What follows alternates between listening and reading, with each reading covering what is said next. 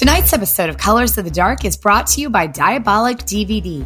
For almost 20 years, Diabolic DVD has been the source for horror, cult, and weird cinema to customers all around the world. Diabolic offers a one-stop shopping experience for all your favorite labels, including Cauldron Films, Arrow, Synapse, Severin, Mondo Macabro, and many more from all corners of the globe. Whether you're looking for the definitive version of Suspiria or trying to upgrade your crusty old DVD of Cannibal Holocaust, Diabolic is the owner-operated small business choice you have been craving. Shop online at diabolicdvd.com. That is DIABOLIK DVD.com. And be sure to visit their sister site, cauldron-films.com. Fright Rags has been bringing you the best in horror apparel and accessories since 2003, offering a wide range of products for your favorite creature features, slasher flicks, and cult classics. Collections include John Carpenter's Halloween, Universal Monsters, Night of the Living Dead, Creepshow, Twin Peaks, Evil Dead, and so many more. Just released is the first officially licensed collection of Mandy t-shirts featuring Nick Cage and his bloody, gory Lizzie the Tiger, and of course, the Cheddar Goblin. All officially licensed and available now at fright-rags.com. Colors of the Dark listeners get 10% off when they use the code COD10 at checkout. This week's episode is also sponsored by RLJE Films and their new film, Sun, available now on demand, digital HD, and in limited theaters. There is no cure for true evil. Emily Hirsch and Halloween's Andy Matichak star in this shocking and twisted horror film, Sun.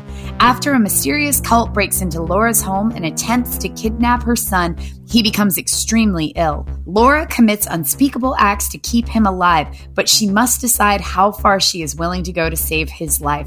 Watch Sun in select theaters, on demand, and digital HD today. Go to sun.official.film to find the theater nearest you. In 1979, the first issue of Fangoria was released into the world. It's been over 40 years, and Fangoria is better than ever. Each issue bringing you 100 pages of exclusive, carefully curated content honoring horror's past, present, and future. These articles and interviews will never be published online, so the only way to read them is by getting your hands on a physical, collectible copy of your own. We can't give anything away because we want the experience to be a surprise, but we can safely say that you do not want to miss a single page.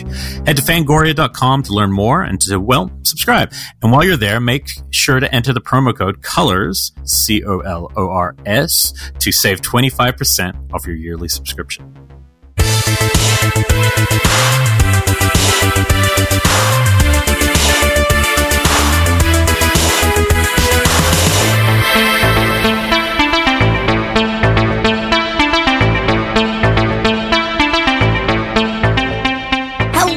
And welcome to Colors of the Dark podcast on the Fangoria Podcast Network. I'm your co-host, Rebecca McKendry, and with me is Elric Kane.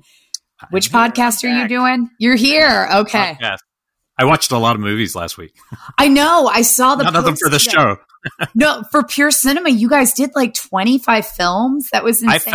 I found out. Yeah, we found out that he was Quentin was guesting on a Tuesday night, and I had to watch 21 films by Saturday, which I don't think I've ever done quite that. And no, that's like more than a festival. Like we always talk about how that's like our favorite thing at film festivals is literally you will get up in the morning, shower, and then you'll go watch films the entire day, break for lunch, watch a whole bunch more films, and then go drink. And it's like my ideal life. But that said, even it's not quite that intense. Yeah, no, but it was fun, and you can go listen to that. It's a 4.5, or it's ended up being 4-hour episode, but it was like a 4.5 hour sit down. We didn't expect that. We sat down, not knowing how long we would be sitting down for. But I will say there was a couple horror titles that were on his list that we didn't get to. That I will, especially one in particular, that I will pull into our next deep cuts because it was really great, and it's one I hadn't seen before, and it didn't look good to me. I thought it was going to be not very good, and it was actually great. So I will mention that on our next deep cut. And so we are doing something a little different here today. Something that we've been talking about how we wanted to do our show in general, just when we first decided we were going to do a new show. And part of it was the format you guys have been listening to. But one of the things we wanted to pepper in, not every episode, but was to do countdown episodes where we would do, count down the top 10 of whatever it would be, whatever the topic. And so we are going to be doing later on in the show, after we look at our new films, we are going to be counting down our personal top 10s of the 70s. But And there's a personal being the qualifier emphasis. here. Yes, there is a qualifier. Not only are they just personal films, personal favorite films, Yeah. they are also no franchises allowed. So this knocks out The Alien, The Omen, Jaws, anything Jaws. Exorcist. I mean, it really knocks. And the big reason is, I think we'll do other things where we'll focus on our favorite franchises and things. But the big reason is, like, we are both. I know people mostly know us who listen as podcasters, but really our inspiration is both as filmmakers, and that's been a big part of our life, and it is a big part of our life. So I think of what are the films that really like influence you and get under your skin, and that maybe the kind of stuff you want to do is going to come through some of those. And the 70s for me is the decade. Like, that's the decade I'm most excited. Like, the 80s is what I grew up on, but the 70s is what I kind of graduated to when I was the 70s. Yeah, I had to say, like, I was the same, where I grew up on the 1980s stuff. But when I was finishing up my PhD, I focused my last couple of years in my dissertation on the 1970s, because I was far more fascinated by the dynamics that were happening then, and how you would have high budget horror that was selling on like a studio scale, where you were getting these like giant horror films, but at the same time you were getting the grindhouse stuff. So it was kind of these polar opposites, where everything was either huge and studio run, or literally like the most, bootstraps production ever. And so just that whole environment fascinated me. And also the transgressiveness, how post-war everything was just all about make me feel something, even if it's repulsion. And so everything feels like it's more extreme. It feels dangerous. And I didn't a lot of get politics that. slipping in. Like, there's a lot of politics, there's a lot of danger. And then the third factor, I think, in the 70s is also art, because it's also the rise of the art film in a lot of countries, right? The 70s, 60s, and 70s. Yeah. And so I think a lot of that's bleeding into horror. And so what's interesting about the 70s, and obviously we'll be diving in more in a sec, but is that the A24 and a lot of the films we're seeing now, you can now really see it's a bit of a return to that decade, much more than the 80s, in terms of the style. I have yelled about that so much online, because the phrase elevated horror pisses me off to no end, because horror has always been fucking elevated. So get over that shit. Real. I think it's almost just, you mean adult is really the word you're looking for. Exactly. And we see it throughout all of history, is horror is either being made for adults, not even necessarily for adults, but with adult protagonists. And then the next decade, it'll be for teens. And so if we even just look back 1960s and 50s, it was all teen fare. Then we get into the 70s, adult. 80s, we return to teens. 90s, it was still teens for the most part. Then we start getting into like the more kind of Japanese remake stuff. Those were a little bit more adult.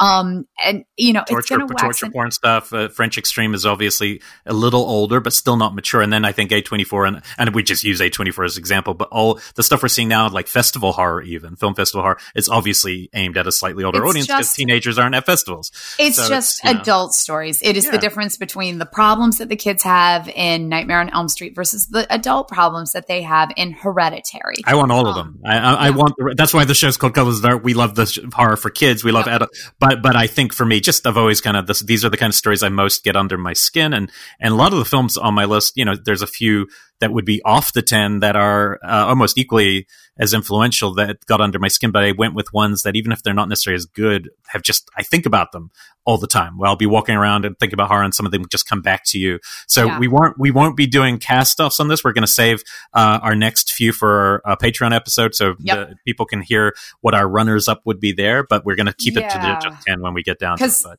I made a list of 25 and starred my 10. And it's going to change by the time we get to it. I forced myself to put it into order only because I knew otherwise I would have a list of 30 as well. So I forced myself. So we'll see how it goes. And I guess we will do it like we do when we get to it, like normal.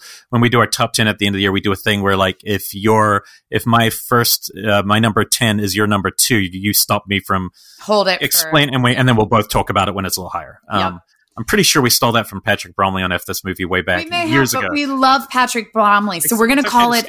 We're homaging his show. Yeah, it's not where we stole it from; it's where we lifted it to. Patrick, we elevated picking. But we're going to get on new films. Yeah, we have some batshit crazy stuff. So let's kick off with, we did another one of our public screenings through USC. And this time we watched what is honestly one of my favorite films, and this just confirmed it. I consider it to be like a near perfect film, to be honest. And that is Day of the Beast from 1995. This one is coming to Blue in just a couple of weeks from Severin. It's going to be glorious and beautiful. And Alex was, the director, was very involved in the making of this disc. and making sure that it looks glorious and beautiful. And also there's interviews with him on the actual release. So you don't want to miss that. But seeing it with a crowd as best we could was fantastic. Yeah, it's as close as we get. We see live chat. I mean, the cool thing is there's like, let's say there's 220 people there at the start. It's like you can tell the majority had not seen it. Yeah. And so there was a lot of excitement.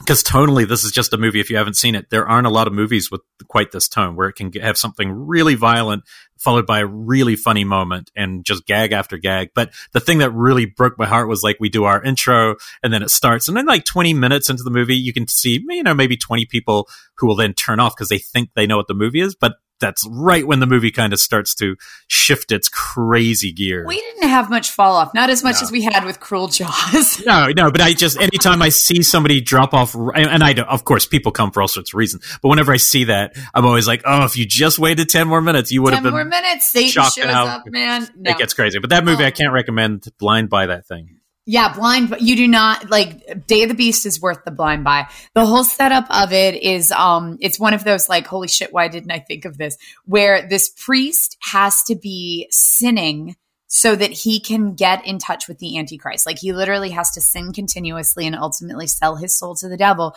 so he can get close to the Antichrist, who he knows is being born on Christmas Day.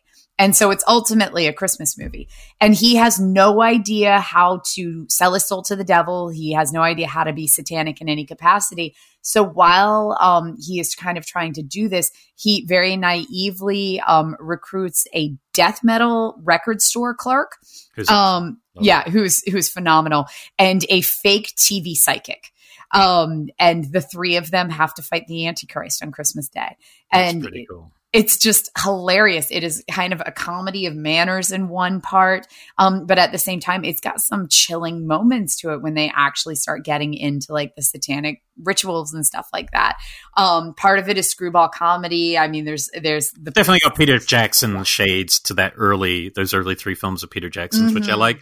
So, and Sam Raimi too. So it's like, if you like that stuff, give it a try, because it seemed to be the people who showed up for this one really enjoyed it. So yeah. And it's also, we do this screening, and just so you understand, it's like you can actually interact, and as soon as the movie ends, we actually bring in people. So listeners who are there, we bring them on Zoom and stuff. So it's a really cool chance to meet people who've been listening to the show for 7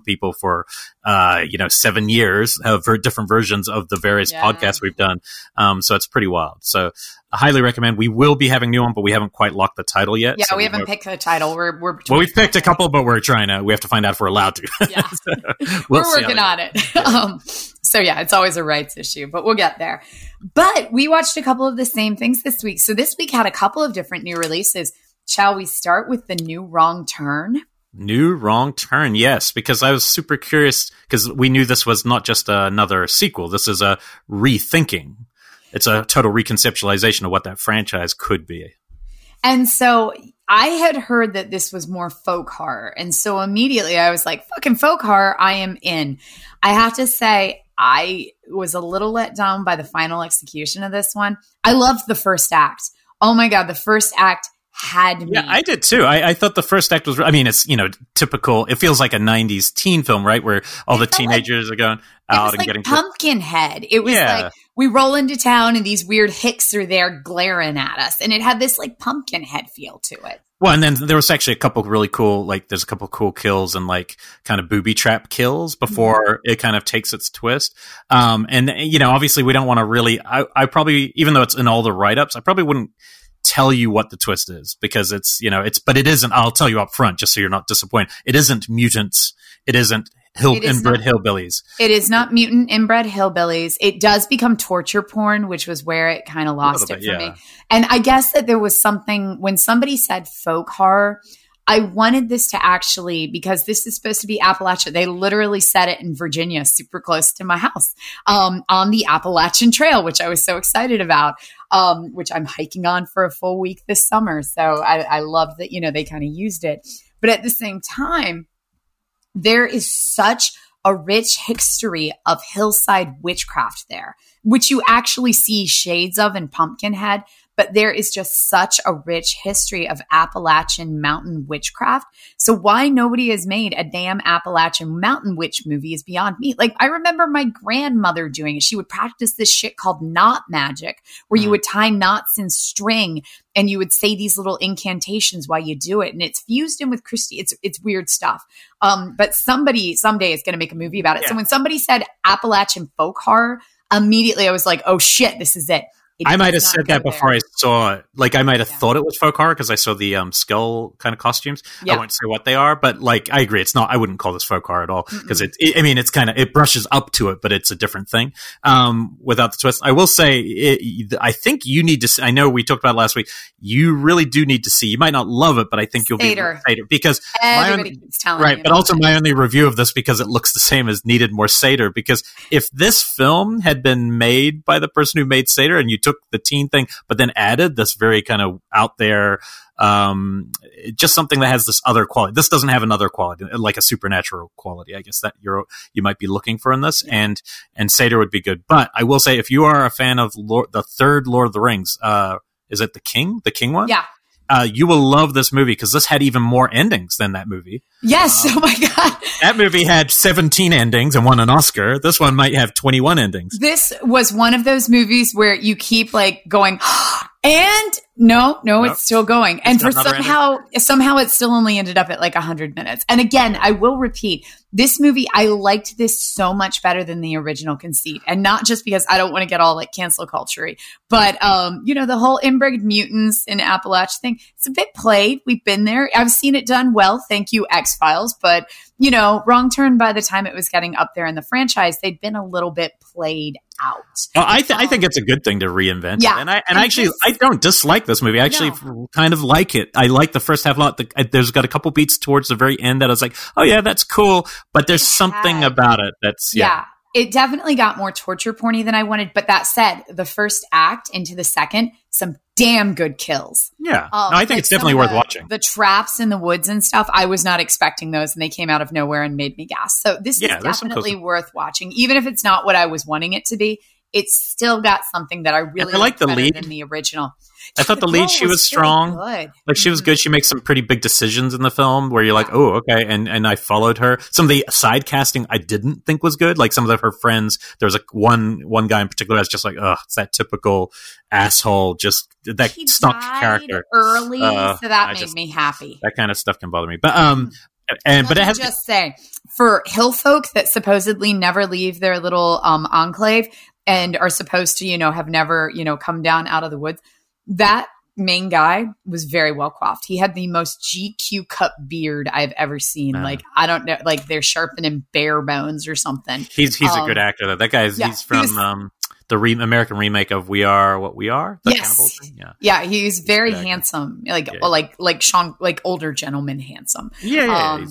But he's very well coiffed in this movie for a hill folk. I mean, now she's giving you a spoiler of his manscaping, but that's okay. You can still watch it and see the manscaping for yourself. Okay, so going kind of more bonkers, I would say. This is the one. And I've got a fun little extra tidbit on this one. But so Shadow in the Cloud, directed by Roseanne Lang, who is a Kiwi director who a long time ago I'd seen a short, like maybe 12 years ago, of hers that I had liked, but it was nothing. It wasn't genre. And so I had heard about this. It had some controversy because I guess Max Landis had originally written the story. But to the people who try to, kind of stop you from seeing this or enjoying this, it's like, you have to remember, Roseanne Lang directed it. Chloe Grace Moretz is gangbusters in it. And to the idea that you would go back to somebody's story credit to try to ruin all the hard work is insanity. So please don't do that. Crazy. Yeah. Make sure you take in the movie. If you don't like the movie, it's definitely a movie that won't be for everyone because it's really crazy. But anyway, I only watched this. I would never have watched it, but our friend Dick watched it. He was like, actually, I was totally surprised by it. And then I watched it and I had the exact same I was reacting in a way whereas every beat gets more increasingly crazy. Yep. And then I kept thinking to myself, okay, the only thing this reminds me of is like Crank 2. And I know a lot of people who hate those movies, but if you don't hate those movies, you might like this movie the way I did. So When I was first kind of presented with this, actually I'd heard about the whole controversy and everything, and I actually had really piped up online talking about how, never disregard a film because one person on it, did something. There's hundreds of people that work on these movies. But that said, with this one, I had heard somebody had told me, remember that Bugs Bunny cartoon about the gremlin on the plane? Yeah, it's that as a movie. And immediately I was like, oh, you know what? I'll see it when I see it. And then you had told me how great it was. And I saw all of these other reviews of it popping up on Letterboxd, giving it like 4 stars. And so, I was like, you know what? Fine, I'm in. This movie is fucking bonkers. Yeah. So it literally, and it kind of breaks like the standard movie rule in this, but somehow it does it so that I was with it in that capacity. I was frustrated by it at first, but I kind of by the end was like, you know what? Fuck rules. It has 3 different storylines all running simultaneously, none of which have anything to do with each other. So traditionally you will have your A storyline, your B storyline, your C storyline, but they're all somehow intertwined. In this case, you have a girl who shows up, said she is supposed to be on this military transport. So this is World War II, just so people, if you know nothing about this film, it's kind of could be set in the same world as, what was that one we liked a couple years ago where they were on a plane? Overlord. Yeah, it looks like it could literally be in the same universe as that. Yeah. And so it is, she shows up, she announces to this massive crew of guys, like 12 guys, like, hey, I am supposed to be on this plane as a crew member. Here's my papers and here's my order. And they're immediately like, no fucking broads. Women aren't crew on planes in the military. And immediately they put her in like the little gunner position in the fishbowl down on the bottom of the plane and won't let her out. And she can hear him over intercom talking like crassly about her. That's storyline number 1. So there's some jazz going on with all of that and why she's supposed to be there. And, there's something going on with that develops into a bigger story. Then second, there's a gremlin on the plane, which is not a spoiler because it's in every trailer and descriptor of the movie. And by gremlin, they actually had obviously news footage right back in the day. The newsreels they called gremlins. What they really meant was like the Russians are going to tamper with your thing and their planes. But in this, it's a literal creature, like looks like something out of Twilight Zone, like a giant bat thing. Yeah. That's fucking with the plane. And then third, they are currently under attack from like all of these different Japanese fighter jets all at the same time, over the ocean in the middle of World War II. So usually those 3 things would all have to do something with each other and being connected. In this instance, no, they're just all 3 happening simultaneously. So literally it's, I'm dealing with the gremlin. Now I have to go fire at the Japanese planes. Now I have to save this package I'm supposed to deliver. And I'm crawling upside down underneath the plane while it's in motion at, 8,000 feet. It's insane. And we'll never tell you what she's doing outside the plane because there are some moments that, no, you're right. They come together. Some of those things come together for moments, but they are parallel. And then there's just, it's one of those movies where, and I've had a couple people I've talked to about it who there's a key beat, that's so absurd, like to the point where you could start hating this movie. You could even turn it off. And yet I was sitting there almost standing out of my seat wanting to go, hell yeah, let's see something insane. Holy shit. The last 10 minutes of the movie, I was like, that is how you fucking end a movie. Yeah, no, there's just a couple points where this will be a taste thing. So don't, some of you listening will watch this and go, what were they talking about? This is terrible. And, but what I don't think any human on earth could say is that the director didn't direct the shit out of this movie because this was a baller fucking movie. Yeah. No, she makes big swings in this. That is the thing. There is a very, safe version of this movie. Yeah. There's a very safe version that just follows the storyline, does not, keeps it very 1930s, does not remove you from the time period. This thing has a techno score.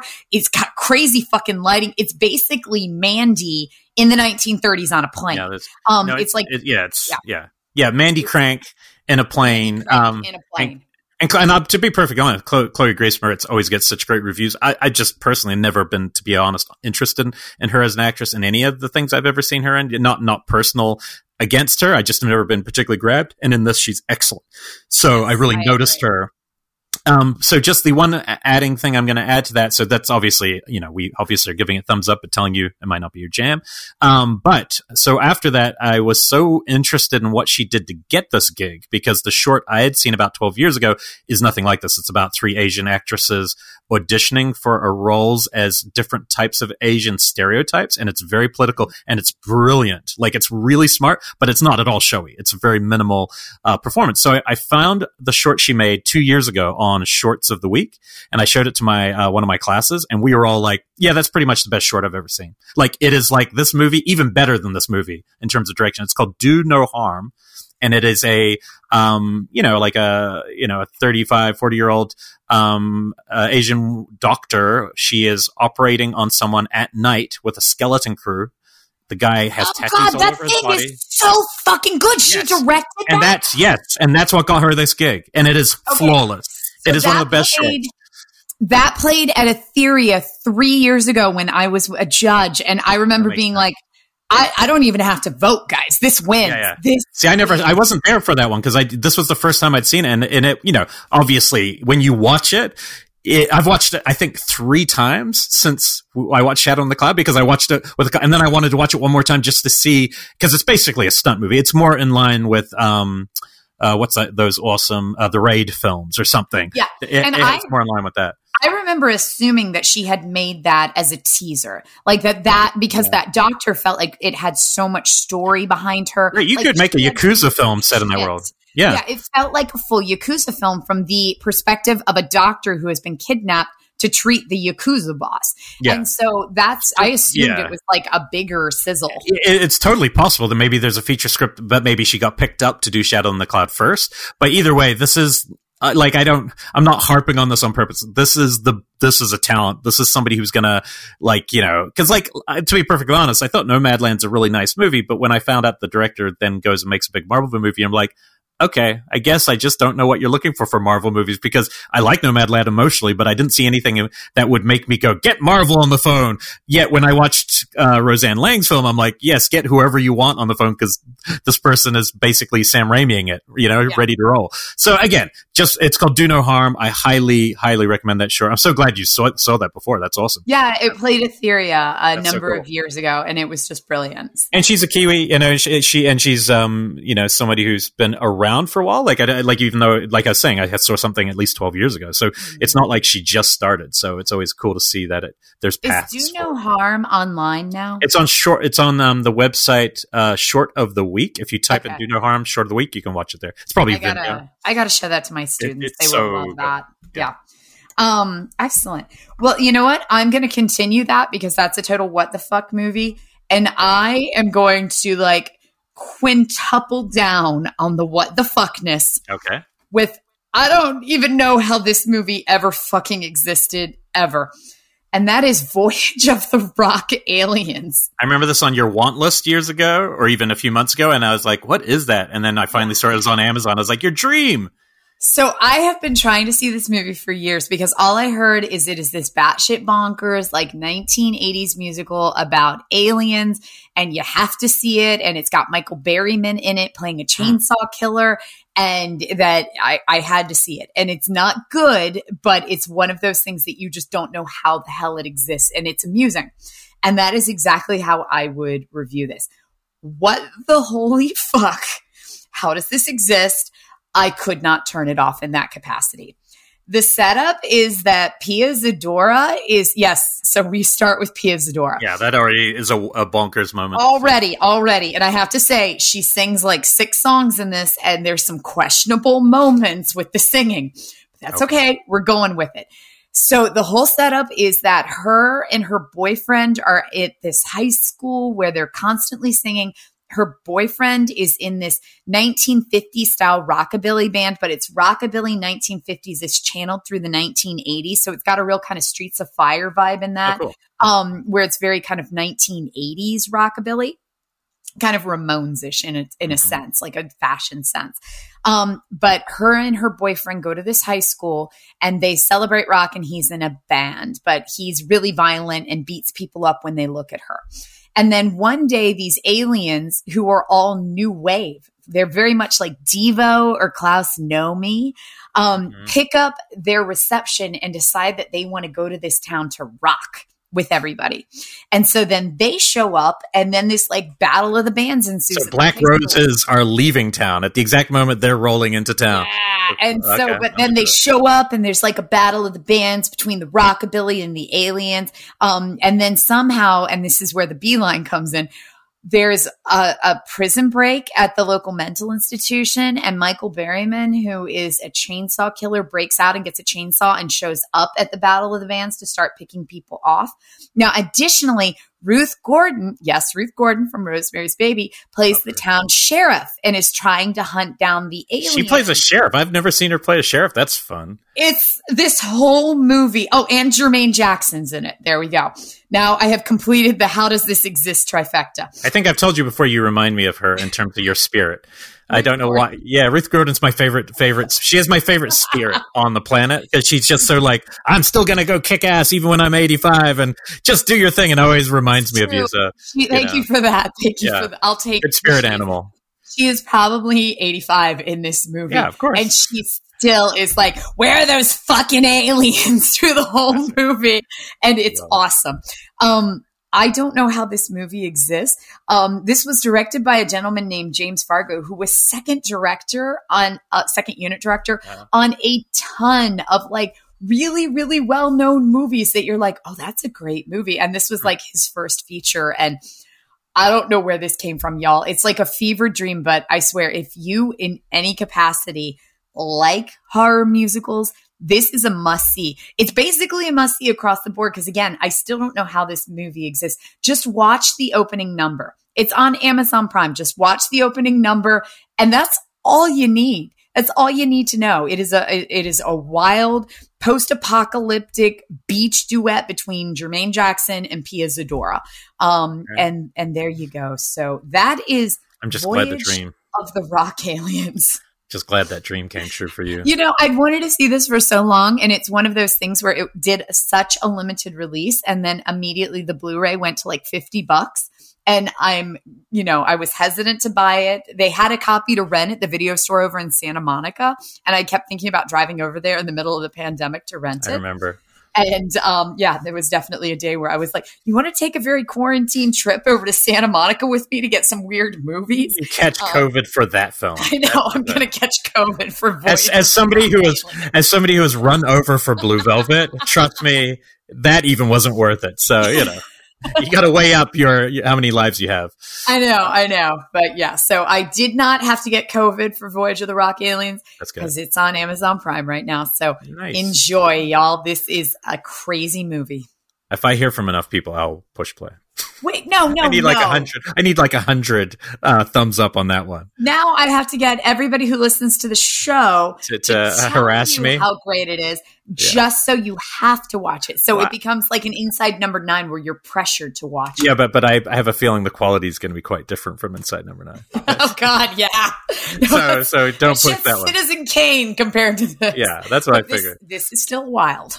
Well, it's not Citizen Kane, but it is one of the best horror films of the year. It's I really have two. I think, Empty Man is the only one that I'd seen prior to this that like stands above I've seen a lot of interesting horror so far and when I'm keeping the list, but I've only seen a couple now that I put in that category where I'm like, okay, that's like horror films of the year. And I am talking about the new film, The Vigil, which you had brought up like a few months ago, really, because you saw an early kind of screening, and I at the same time was going to, but then I was like, well, it's going to come out anyway, so I want to watch it fresh. But either way, I think it'll be great for us to talk about. So, we happen to know one of the producers on this who's been, producing movies for a long time, JD Lifshitz from Boulder Light, and I remember a long time ago him saying to me that this would be the one of their films I would like. Knowing my taste, that he listens to the shows, he said a long time ago, I think this is the one you'll like, and he is dead right. This is about it opens with a group of people in a New York apartment who have all kind of escaped, in a sense, or left an Orthodox Jewish community, a very strict community. And they are, it's kind of cool how little is kind of explained about their situation, but it seems pretty desperate the way they're living, and it's a little hand to mouth. You get the idea that they were part of this incredibly strict Orthodox community. They're all still very, Jewish in that capacity, but they feel like they had to, by leaving that community, they literally left like their families and their community. Everything they know to live in a modern life, to experience modern things, right? And so the main guy, I can't remember his name, but it played really just a great, terrific performance by guy Dave Davis. He's awkward around a woman, and he just doesn't really, hasn't fully integrated to modern life, but he has some pretty major scarring backstory, and you can tell that's part of what probably pushed him to this place. As he's leaving this opening meeting, he gets called by somebody from his past who's been waiting outside the meeting, somebody still in the Orthodox community, who says, "Hey, look, I know your money's tight. I can get you $500 if you spend one full night reciting prayers at the side of a body as a shomer," which is somebody in this culture. Most of us wouldn't have heard of this term, but somebody who is reciting these passages and looking over the body to make sure evil spirits don't take over. And so when I talked about this back in the fall, it's definitely, this is a Jewish practice, but it's very similar to what in the South we do more of like, it comes from Irish is where my family does it. But we have wakes where you stay up all night with the body. Usually our version involves a lot of potato salad and chicken, and fruit salad. And that's weird Jell-O stuff with marshmallows in it that we always have at wakes.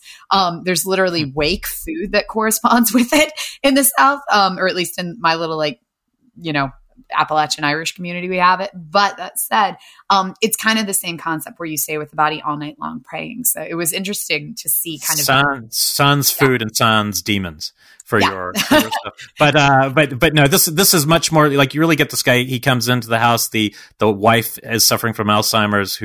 Her husband is laid out on a slab in the living room with a sheet on him, and she doesn't really want the guy who they've hired for the night. She's like, he's not right, get him out of here. But she's obviously suffering her own issues. And then really it's just him alone with this body for the rest of the movie. I don't want to give away all the scares. It's a nice tight 90 minutes, but it's a spooky movie. And it's been a while since I saw one that's spooky, like where you're actually a little worried. They shoot darkness really well, like a low camera angle looking up at a stairway of pure darkness is something that can really always work. Like it in Twin Peaks or this, whatever it is, it can be creepy. And it does well. Yeah, that's how I will just say it's a scary movie. Like, and the ending gets really intense. And I have to say the demon that, the film uses, I knew nothing about it. It is such a horrifying concept. And something I'd never really seen before. So yeah. Right. So it makes its history. Like, so that is, I'm not going to give it away, but I will say there was a Amazon TV show last year with Al Pacino that had a great pilot. And it was like a Jewish revenge show, had a great pilot, and where it ended up was, I'd say just for me, it was like offensively terrible. Like I just thought it was one of the worst things I've ever seen in terms of like its final twist, and just, it totally reduced the whole thing to utter garbage. And but it's using a lot of the same. This has in the flashback structure of what it's showing from the war. It's having a storyline that I saw played out in that show a lot, and in this, I felt it a lot more in this, and I thought it was really well constructed in terms of where does the demon come from, how does it tie into the old man's past, and why is this Shomer who's here this night going to be affected by it, and it links those things really well. I would say it rushes. The only negative thing I have at all about it really is it kind of rushes at a certain point to the horror a little bit. Mm-hmm. Like for a 90-minute movie, it's rare that I'm like, oh, I could have used another 10 in here to build, but that's a minor quibble. For me, it really kind of got under my skin. It's one I'll look forward to watching a second time to kind of see what I pick up. But yeah, I really loved it. Again, if you know my taste, it won't surprise you. That's not everyone's taste. Some people, this might be maybe too quiet, but I think there's some spooky stuff in there. So. Yeah, this one I had spoke of back in like August. It was early. It was when we first started. Yeah, and yeah, I don't even remember if it was on Colors of the Dark or Patreon. Might have been. Yeah, it might have been in December or something when we just started. But I absolutely loved this one, and have a feeling it's going to be probably on my top of the year. Oh yeah, no, that's how I feel about those first two I've mentioned. They're two I feel are I would be shocked if they weren't. So yeah, definitely check it out. It is on all VOD right now. Yeah.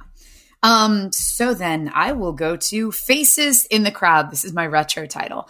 So Faces in the Crowd, this came up when we were talking about our American inspired our Giallo inspired American films. Let me switch that, reverse it. So Giallo inspired American films, and somebody had recommended this one to me. This is a Milla Jovovich movie from 2011, and it feels like a Lifetime film, but like a really, really expensive, well done with a really intricate plot Lifetime film. Like it has that same level of sleaziness, and there's still a lot of like kind of, you know, sleazy moments to it, but at the same time, it's got this wonderful, you know, expensive budget, and everything's really nicely done, and the acting's tight. The whole setup is that this woman is on her way home from a bar with her friends one night, and she sees that the serial killer has been just going crazy in the city. They've had a couple of deaths so far. She is on her way home from a bar with her friends, and all of a sudden she sees him killing somebody. And he realizes that he's being watched, and he attacks her. And in it, she falls off a bridge. It's like falling off the Brooklyn Bridge into the water below. He cuts her really bad because he uses a straight razor. It's very Giallo in that capacity, black glove, straight razor. And he cuts her, and she falls off the bridge. She wakes up, and she has momentary amnesia, but she eventually comes to and remembers everything. But instead, what she is suffering from is face blindness, meaning she can no longer recognize anybody, including herself. And so, you know, she sees the guy that she's been dating for months now, but she can't even recognize him. She's immediately like, "You're not Ted." Well, what does Ted look like? She can't even say. Like, she just has no way to piece faces together. And so the movie gets terrifying because the cops know that the killer is going to come back and try to take her down because she saw him and she survived. And so she realizes that at any given moment, the killer could be standing next to her, and she's not even going to be able to see him or recognize him. At the same time, she's dealing with her own drama. She's a school teacher. She cannot recognize any of her students to tell them apart. And there's some bad stuff that happens with that. Her boyfriend is the biggest just douche in the entire world, where he gets pissed off, where he's like, "If you can't even see me, you don't really love me." He you can't see through your actual disability. I spent the entire movie going, "Look here, asshole, this is how you end up in a bear suit." Like that is literally how you end up in the bear suit. Right. And there's no bear suit in the movie. There should have been. This guy needed a bear suit. But that said, so just total asshole. So she's dealing with her own shit. Can't recognize even her own father. There's this amazing scene where she's on the subway and she thinks she's being stalked by this person. And then he's like, "Why are you running from me?" And it's her dad. There's just so many good scenes like that. But then the killer, who eventually realizes that she has the face blindness and starts using it to his advantage and kind of infiltrating her life. Now, again, this is an elevated Lifetime film. It's sleazy. It's definitely got, you know, what's in it again? So you said it was Denzel Washington and 1993, and he touches people and their souls go into each other, or whatever. I almost enjoyed this more than that, but at the same time, yeah. But that said, like the director actually did some clever stuff in this, in that I think it's a he, made all the guys look alike. So they all, even though that, you know, we as the audience are supposed to be able to tell them apart, they're all brown hair, parted the same way, similar build, similar height. And so it really is effective because like halfway through the movie, I was losing track of who the guys were because they did kind of cast them all looking similar. So that's what I will say is cool about this movie is midway through, the audience starts experiencing the face blindness too, where you can't keep the character straight, even though that the actors are playing, you know, the same character that they have been from the start. So again, super sleazy. Don't go in expecting, you know, Citizen Kane, but I enjoyed it. It was a fun 2 hours, a tight little murder mystery and fun, sleazy movie. I actually read 2011. I read a psychology book a long time ago, like 20 years ago, by a guy called Oliver Sacks, and he's the one who wrote about that aphasia stuff because I guess his wife maybe had this issue, and it would be like you'd have a rose in your hand, and she could say it's a long green stem, there are prickles, and there's petals on the top, and she still couldn't say it's a rose, and that was the part of the aphasia. And so he wrote that movie Always, but he also is he's a famous psychologist. Some good books. They explore a little bit of it in this movie. Again, I would not count this as like medically accurate, but this part was cool where she's trying to figure out how to recognize people if you can't see their face. And it's much more like you remember how long their hair is or the distance from their mouth to their chin, like estimating it in inches, because you can focus on central points like that, but you just can't see the whole thing together. So just saying like they have very wide lips, or, you know, I recall that she always wears this color of lipstick, that is how you come to recognize people. Interesting. So it's wild. Just a couple. I won't go deep on either of these, so we can get into it. There's one I'd always wanted to see. One, it was a female director who I had heard of a long time ago, Ann Turner. So this is from 1989. This is called Celia, and it's on Shudder. It's a Australian film. Yeah, I'd never gotten to see this one back in the day, and I just remember the box cover because it was a little blonde girl with a shotgun. Yeah, it is very horror light for the most part. Like I'd say, for your average horror fan might be like, eh, but I instantly was like, oh, this would pair really well with the reflecting skin. It's not as gothic, but it's like the female version. Like it's, you know, that one's about the young boy. This is this young girl who's very imaginative and keeps imagining these stories from the storybook that have these kind of monster hands and monsters under the bed. She keeps imagining them as different people in her real life occasionally. And it's her growing up. And it's like, so there's a lot of serious stuff about the parents and communism in Australia, blah, blah, blah. That stuff is just so, I'd say. But then it does grow to this part where a central kind of disturbing event comes from her confusion and her fantasy blur that they then have to do something about. And I thought it was a good, solid movie. I think people should definitely give it a chance if they dig things like the reflecting sin. So that's called Celia. And then the last thing I was just going to mention, kind of how you saw Vigil early. I wanted to remind people that, you know, a friend of ours, from back on the festival circuit, Jill Gervazikian, her film Izagarian? Okay, well, I tried.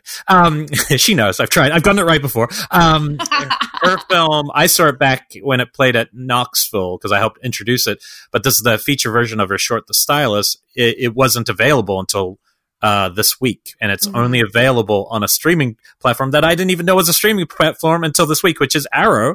One of our favorite distributors now has a streaming service, and her film was one of their first, like, you know, new premieres. So it's obviously another place where you can see new films. So you can get it through Amazon and things like that, but you have to get it on the Arrow app. So her film is available, and I just want to remind people because it was a cool movie.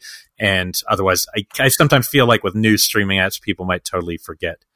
You know, there is some movie that I'd been wanting to see, the Crystallized one. Yeah, me too. I want to see that too. Maybe that's on there.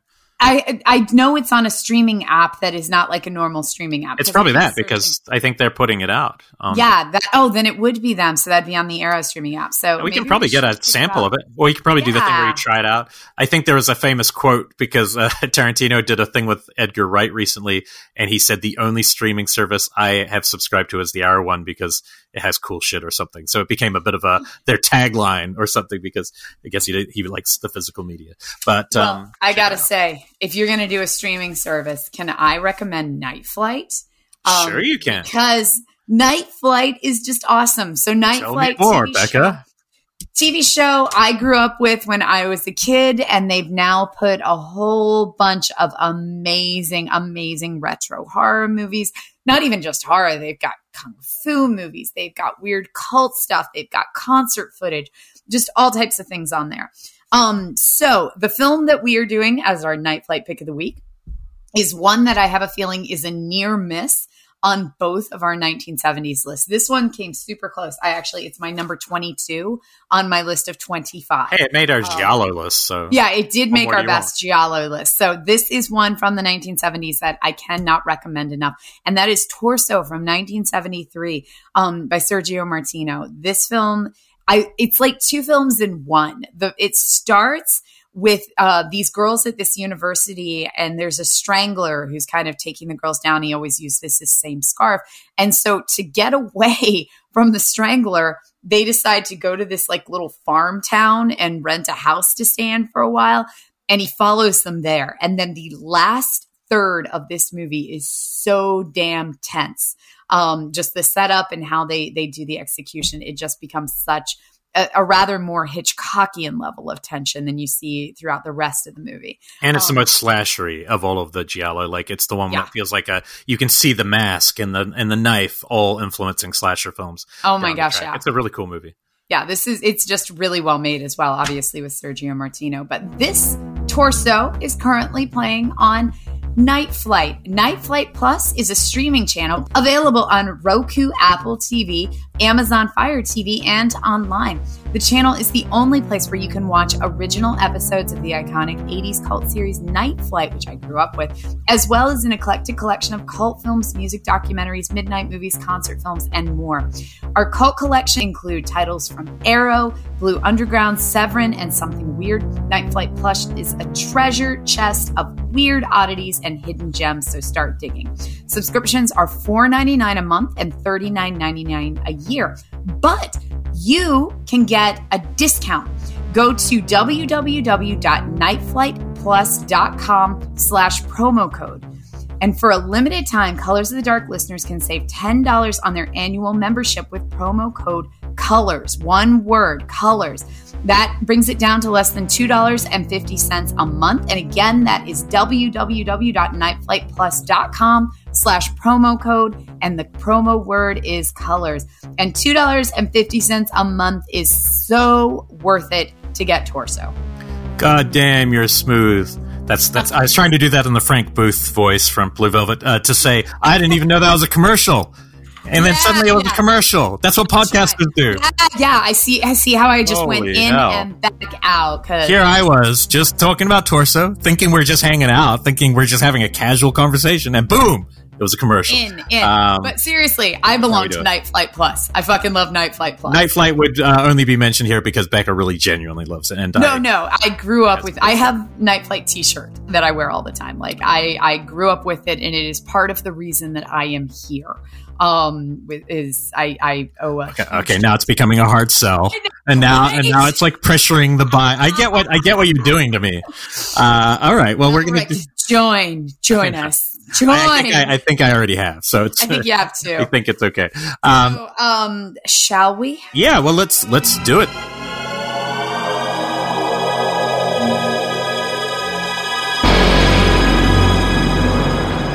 All right, 1970s, our countdown without franchises. Now, I will say, because I know it's going to come up for a couple, we did talk off air, there are a couple of things that we wouldn't consider actual franchises, or if a sequel came 30, 40 years later, that is really not what sequelizations are about. They're not just cashing in on the second film that came out a couple years later. So we're not counting it. So there might be a couple bendings of those, but basically it was to avoid the big tent poles. Yeah, we were mostly looking for like the Halloweens, the Texas Chainsaw Massacres, the Friday the 13th. Have some deep cut of those. And I guess, before we even get into it, of those, like if I just said to you, what is the greatest film that's not on your list of those kind of tent poles, do you have one? Like when people ask you that in general, do you have a easy go-to? Because I always have, but I'm always curious. You mean out of the 1970s? No, of the big franchise. Like, how like we used to do a show with Ryan. Ryan is a Halloween guy. We know that. Always, Quentin is an Exorcist guy. When it comes. You know what I am. Oh, but that's not 70s. No, that's 90s. Oh, you want? So I just showed. I have my legs Hellraiser. Yeah, Hellraiser tattoos. But I really don't know the answer to this. Like when it comes to those tent poles, I'm like, I know you have. I know you're somewhat mixed on Exorcist in the. I mean, you love it, but it's not like your number. So I don't really. I mean, I would definitely say Jaws is up there. Of course, Jaws is what I would often. Yeah. Go to for you, of course. Yeah, Omen's up there. Even like Phantasm was one that I consider to be one of the best. That's 80s. It's late 70s. I want to say it's like 79. Let me double check. Now, go ahead. I swear that. It is 7. I think it is 79. You're right. Yeah, I remember it's one that I always associate with the 70s, and I was like, well, that knocks that off. But yeah, that definitely. Okay. Yeah, no, you just freaked me. I know what's happening in my brain right now. You just freaked me out because Phantasm is literally top 10 horror movies of all time for me. And I was just like, wait, it's not on my list. I have to redo my list. And then I realized, I know. This is where my brain, this is the why we're talking about the show like this. Okay. Yeah. Like the Of the Deads as well, are completely out. Like there was a lot from the 1970s that I was like, I would typically point at The Exorcist, The Omens, The Of the Deads, and go like, okay, those are the best films. There's only one greatest horror movie of all time, though. If somebody says, what is the greatest horror movie of all time? It is always got to be Chainsaw Massacre. There's no movie. I figured you would say The Shining. No, but The Shining is 1980, so. Okay. So we're only in 1970s. Yeah. Like, greatest film of all time. No, I think, sorry. No, if you asked me the greatest horror film of all time, I'd still say the Chainsaw Massacre. Sorry, and I only say that, I know it's all taste, but that's the only one I have ever, whenever I think of them, I'm always like, oh, Exorcist is amazing. It has these scary things, but it's a studio film. And so you're in the safety of somebody making something with big gear.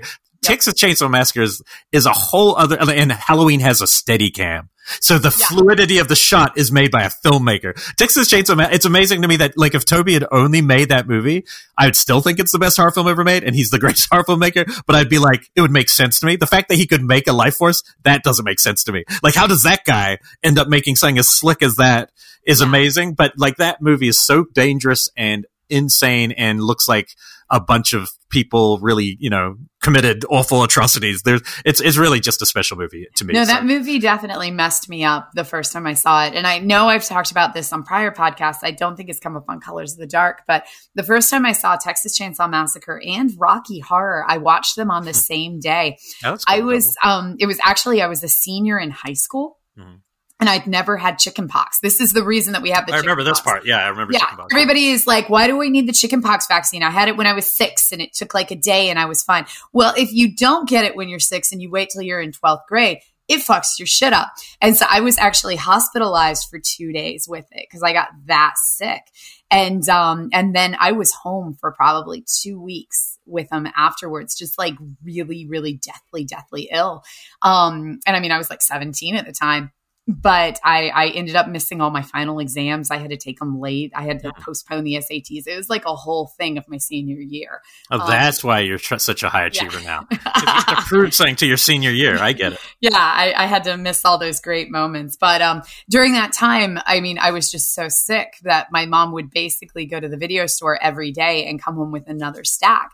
And so she would just clean the shelves of the horror section and just bring me home, and everything was either a rewatch or new stuff.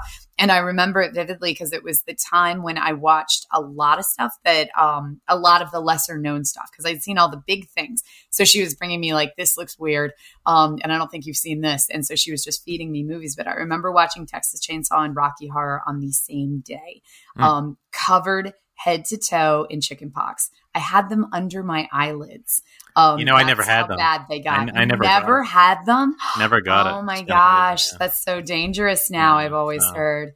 Yeah, it was bad. But anyway, so. But I like that. I hope you get to program that double feature one day at the New Bev. Like, you get to put Rocky Horror and Chainsaw together. Just for that, my chicken pox story. But we'll have a whole nother conversation about franchises and sequels from the spirit that we love, because everyone loves those. So this is a little bit more personal. This is each one of us. As we said, if one of us has one higher up, we will wait. But let's add a new rule. Let's say my number 10, my number 10 is your number 2. When we get to your number 2, let the person who first had picked it start the convo. That way, we're not trying to jump you. And there could be a lot of overlap, but I also think with me and you, usually there will be a handful that won't. I'm sure there will be, because our taste is both. Some weird ones. Yeah. So anyway, I always go for these ones that stuck in my craw a bit over the years, and some are growers. Like my number 10's a grower when I wasn't used to be on my list, and then kind of has been. So do you want to kick off? I will kick off. So, all right, my number 10, Daughters of Darkness. I didn't end up putting it on, and I think the reason is I didn't see that new Blu-ray yet. I didn't see the 4K that you did. Oh God, and I love it. So okay, I tell people about it because that is a great movie. The whole movie. This is director Harry Kamel. The whole thing is basically a fever dream from 1971. It is a couple who go to this little seaside town and sit kind of off season, like nobody's there, and they stay in this really lovely hotel. Yeah. It's massive. It feels very kind of gothic Victorian with modern taste. And you can tell it's like off season and nobody's there. It's pretty desolate. And this mother and daughter show up, and they're strange and they're reclusive, but at the same time, they're both just brimming with sexuality, and they kind of seduce the couple. And it's a vampire story. But it takes its time. Like, it is slow burn, but each shot feels like a beautiful painting. It is just the most glamorous, glorious, just velveteen movie ever. Yeah, and it's got Delphine Seyrig, who's not really a genre actress. She was in all these kind of huge feminist 1960s art films from France, and then put her in this like as the key vampire. She's just utterly stunning. She's always a brunette, and in this she's a blonde, platinum blonde. It's a really special one. But I need to see this 4K because everyone who sees it is like it's the best looking. So this is a perfect concept of what we were talking about up at the top, where it is this combination, the 1970s, adult problems. This is all adults. It is very much a mix of art because this is ultimately Euro trash. Yeah, it's like Euro horror for sure. Yeah, total like Euro trashy horror. But at the same time, it has this incredibly rich artistic sensibility to it. And it has this feeling of kind of this exploitive dangerousness too, because it's got these weird kind of it's got a lot of sexuality tones. There's a lot of kind of lesbian tones in it, but everything is really understated. There's also kind of this weird vibe going on between the sister and the daughter and the mother. Everything is like these vibes that feel like they could be exploitive or they could be dangerous, but it's all very underneath. That's beautiful. If you want to see the American, it's not the American version, but it's like what America would do with this kind of story. It's called The Hunger. Yes. With Boeing, which is also a cool movie, but not as much classy. Bigger. Yeah. So in my number 10, that is Daughter, and I think I gave it a plural. That's a completely different movie. Daughter, singular of darkness. Or is it singular? Wait, is it? Daughters. I think it's Daughters. I'm gonna check because I know that both exist. I'm sure it's Daughters of Darkness. 1971. Also, it's a great horror. Daughter of Darkness is a 1990 film. You want Daughters with an S of Darkness. Blue Underground. A Belgium film. Yeah, it's Belgium. Harry Kummelany made 2 films. That and a film that I've been meaning to see that I hadn't, called Malpertus, which is actually technically aquatic horror. It's on a boat with Orson Welles is in it as well, like late Orson Welles, and it is horror, but I don't know how much. And I think it's going to be our next deep cut now. I think it's going to need to be, because I've always wanted to watch it and just haven't. But I think I've got a copy of it. So yeah, let's put that on our to watch list. That would be fun. Feel like I've had this on my to watch list before, but I've never been able to see it. Yeah. So yeah. Send that shit on over. Yeah. Cool. 1943 Belgium fantasy film. I am totally. Oh, wait. No, it should be from the 70s. It should be from 60s or 70s. Sorry. Correction. The novel it's based on came out. Oh, okay. Gotcha. 1971 Belgium fantasy horror by Harry Kummel. So I've just never seen it. I'm very curious. Based on a 1943 novel of the same name. Cool. Yeah, okay, so, let's do it. And as I was saying, Daughters of Darkness is also a really good horror podcast that is an infrequent one, but by 2 of the best writers in the horror space. Mm-hmm. And they both have been writing kick-ass stuff for years. And if you can, check it out. Okay, my number 10, this is one that, would always be maybe more around the 15 spot, but the last time I saw it, I'd seen it a couple times over the years, but the last time I saw it, really liked it. It's as close, I feel like, to an American giallo, but 42nd Street style, and that is Alice, Sweet Alice, by Alfred Sole. This is one, like, when I saw it when I was young, I was like, oh yeah, it's pretty good, and I lumped it with other slashers, but I watched it a few years ago thinking through the lens of I was doing a triple feature for Pure Cinema called Fuck Catholicism, and it was all these like Catholic, it was this and Don't Torture a Duckling, and I can't remember what the other one, but they're all ones where Catholics did something bad to people. But anyway, this was Brooke Shields' first film when she was a girl. There's a really bad trailer which fully sexualizes her, which I actually thought was really. God, I just saw it was like really trashy, and it was like she's not sexualized in the movie. Not in the movie. No, the movie not even slightly. So it's just a weird. You realize how awful that kind of stuff can be. But it's basically it's these 2 sisters going to one of their first communions, and the couple are divorced. The parents are divorced, and basically somebody in a mask and wearing a yellow slicker horrifically murders one of these 2 sisters at the communion in the background, and so that launches it, and the other sister becomes kind of a suspect at that time. And then more murders start happening. And I think this might be all New Jersey. And it's really pretty grisly. And we've talked about it before, you know, the neighbor, there's just a seediness to it looks like these people could be living in like basket case kind of New York. It feels like New York, like, but more real. Yeah. And it really is one of those I might need a shower films. But the last like 30 minutes, the last time I watched it, and kind of the reveal and the twist, because you're watching somebody in a slicker with, you know, this little mask that is one of those translucent, creepy, but with like a little bit of makeup on the translucent mask. It unnerves me. And I think this is a really good one. It was also going to be called Holy Communion at one point.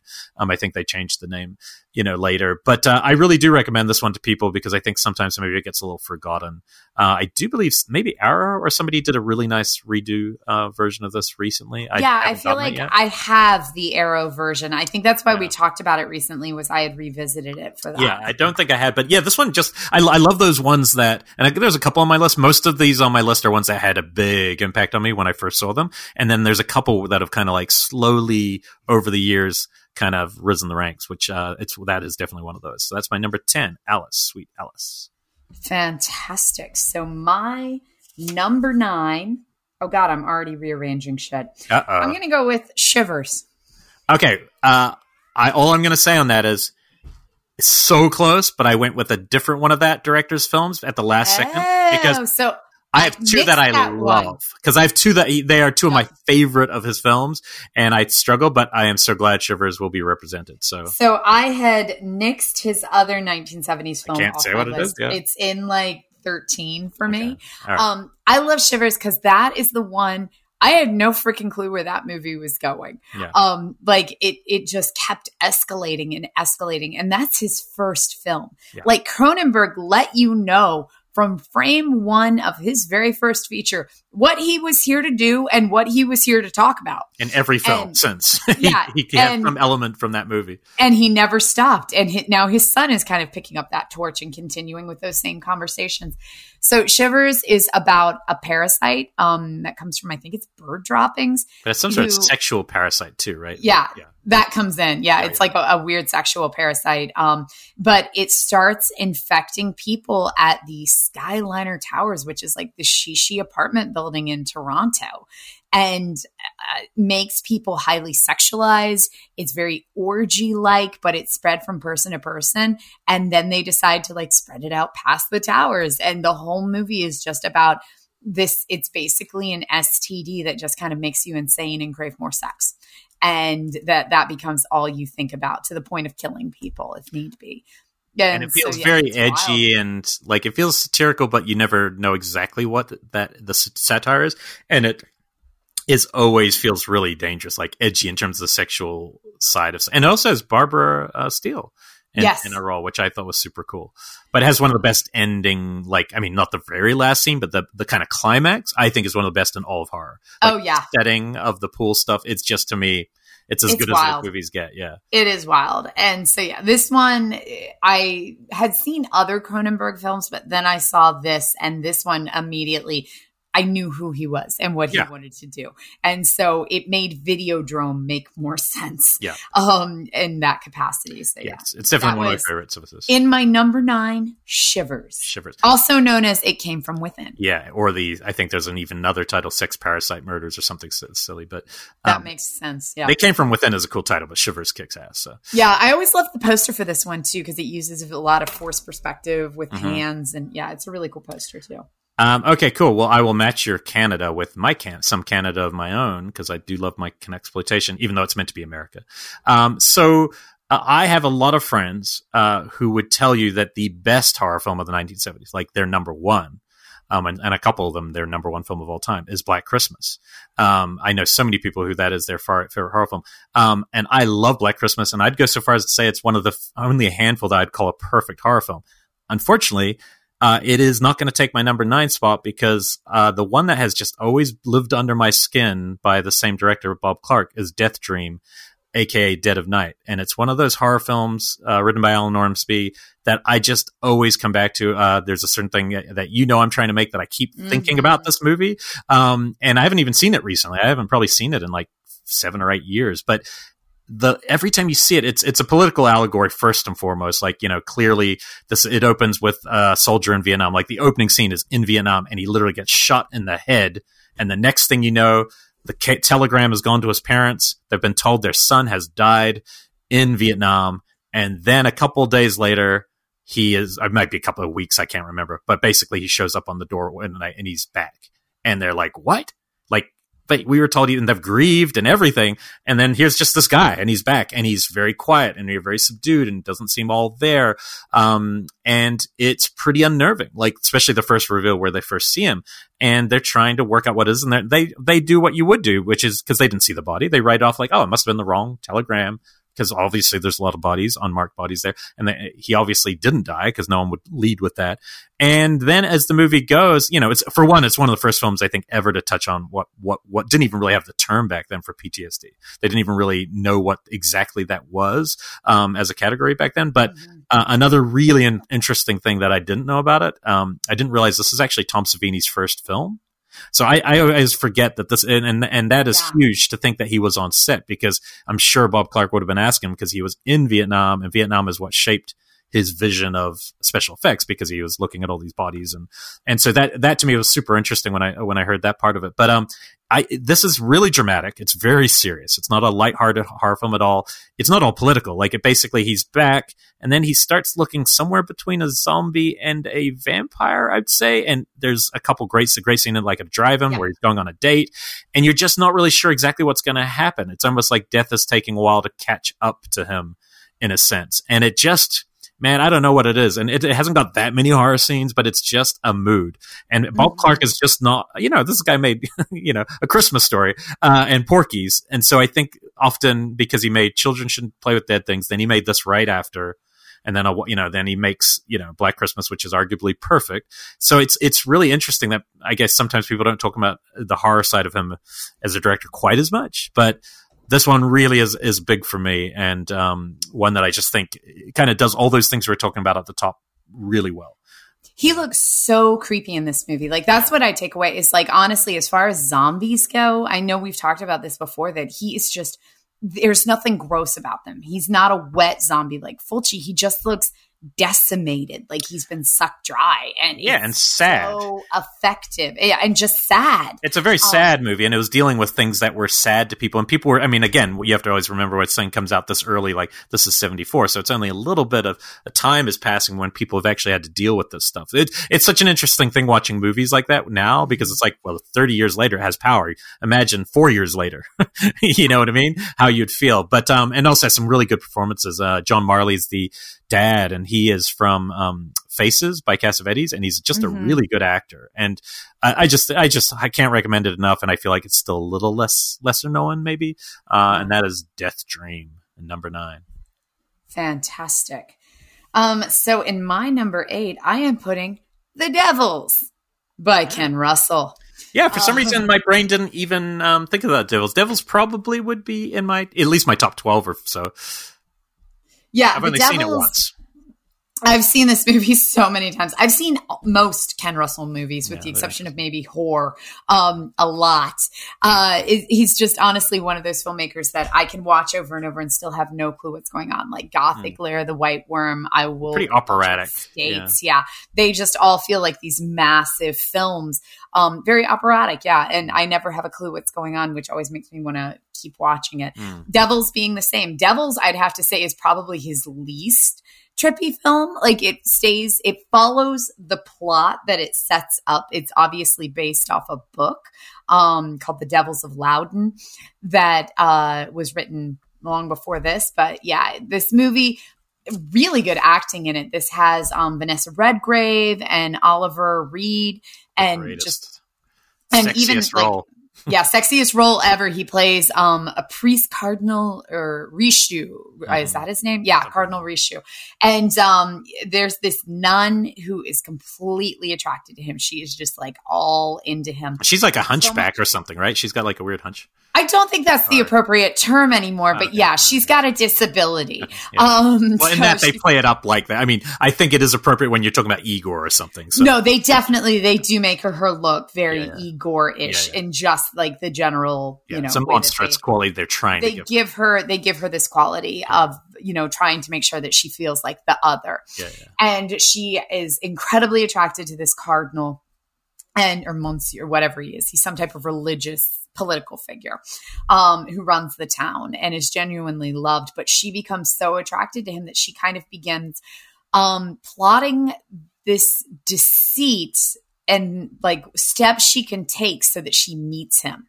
And it starts with like convincing the town that there's witchcraft, so he has to come, convincing people that they're all going insane. And it's all kind of this nun coordinating all of it. And it gets utterly bonkers, completely bonkers by the end. There are a lot of trippy scenes that she has with him, like she dreams of sex scenes with him and stuff like that. So it still feels really dangerous, really exploitive, very artistic in that capacity. This film, there was so much wrong with this film that supposedly that when it was distributed out to theaters, all of the different theaters started kind of slicing away at it of their own accord based on what they thought was appropriate. And this was commonplace at the time period where the theaters would self-censor.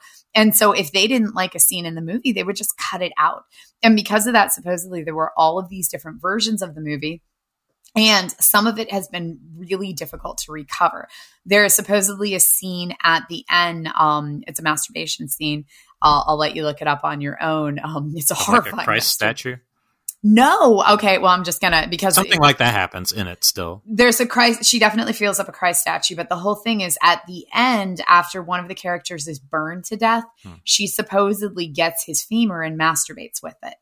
And you could see it plainly, supposedly in one of the original ones. And yeah, the femur masturbation, there's, you can get glimpses of it. You kind of get the gist of what she's doing, but it's not. But, you could, if you can't see that, Asylum have a really cool femur masturbation film. You can watch that they ripped off last week. Yeah. You can just watch the Asylum version. It's fine, So yeah, it's, but this one, it's arty, it's dangerous, it's transgressive. It has so much to say against the Catholic Church. I can't believe this wasn't on your fucking I actually think that was the third film I was trying to think of. Now that you say it, I think that was it. I'll have to look it up. This is all types of just like Catholicism is just political power. It means, but it's also basically been banned for like 30 years. I mean, it's been more or less impossible to see. You can't get it. It's not on disc still. Oh, no, it is on disc still. There was a beautiful release of it a couple of years ago, or at least there was a screening. I know there was a screening. I went to the screening. Yeah, no, there was a screening, but then it got impossible to see. And right now, the reason I'm glad it's on your list, as of yesterday, it came to Shudder, and it's sometimes not on there. It's not always on there very long. I think there still are rights issues occasionally attached to that film. I don't know the full story, but it literally everyone was just writing about it yesterday, saying, "Oh, it's on Shudder. Make sure you see it." It is on Shudder right now. Yes, so definitely see it while it is there. It is fucking bonkers. Yeah, it's definitely not on Blu-ray in America. I would definitely have bought it if it was. Because that's odd. Because I swore a couple of years ago that there was this big announcement that it was finally. Well, no, there probably was an announcement, and then probably somebody got sued or something. Yeah, it's always had trouble for those kind of reasons. So no, you're right. There is nothing.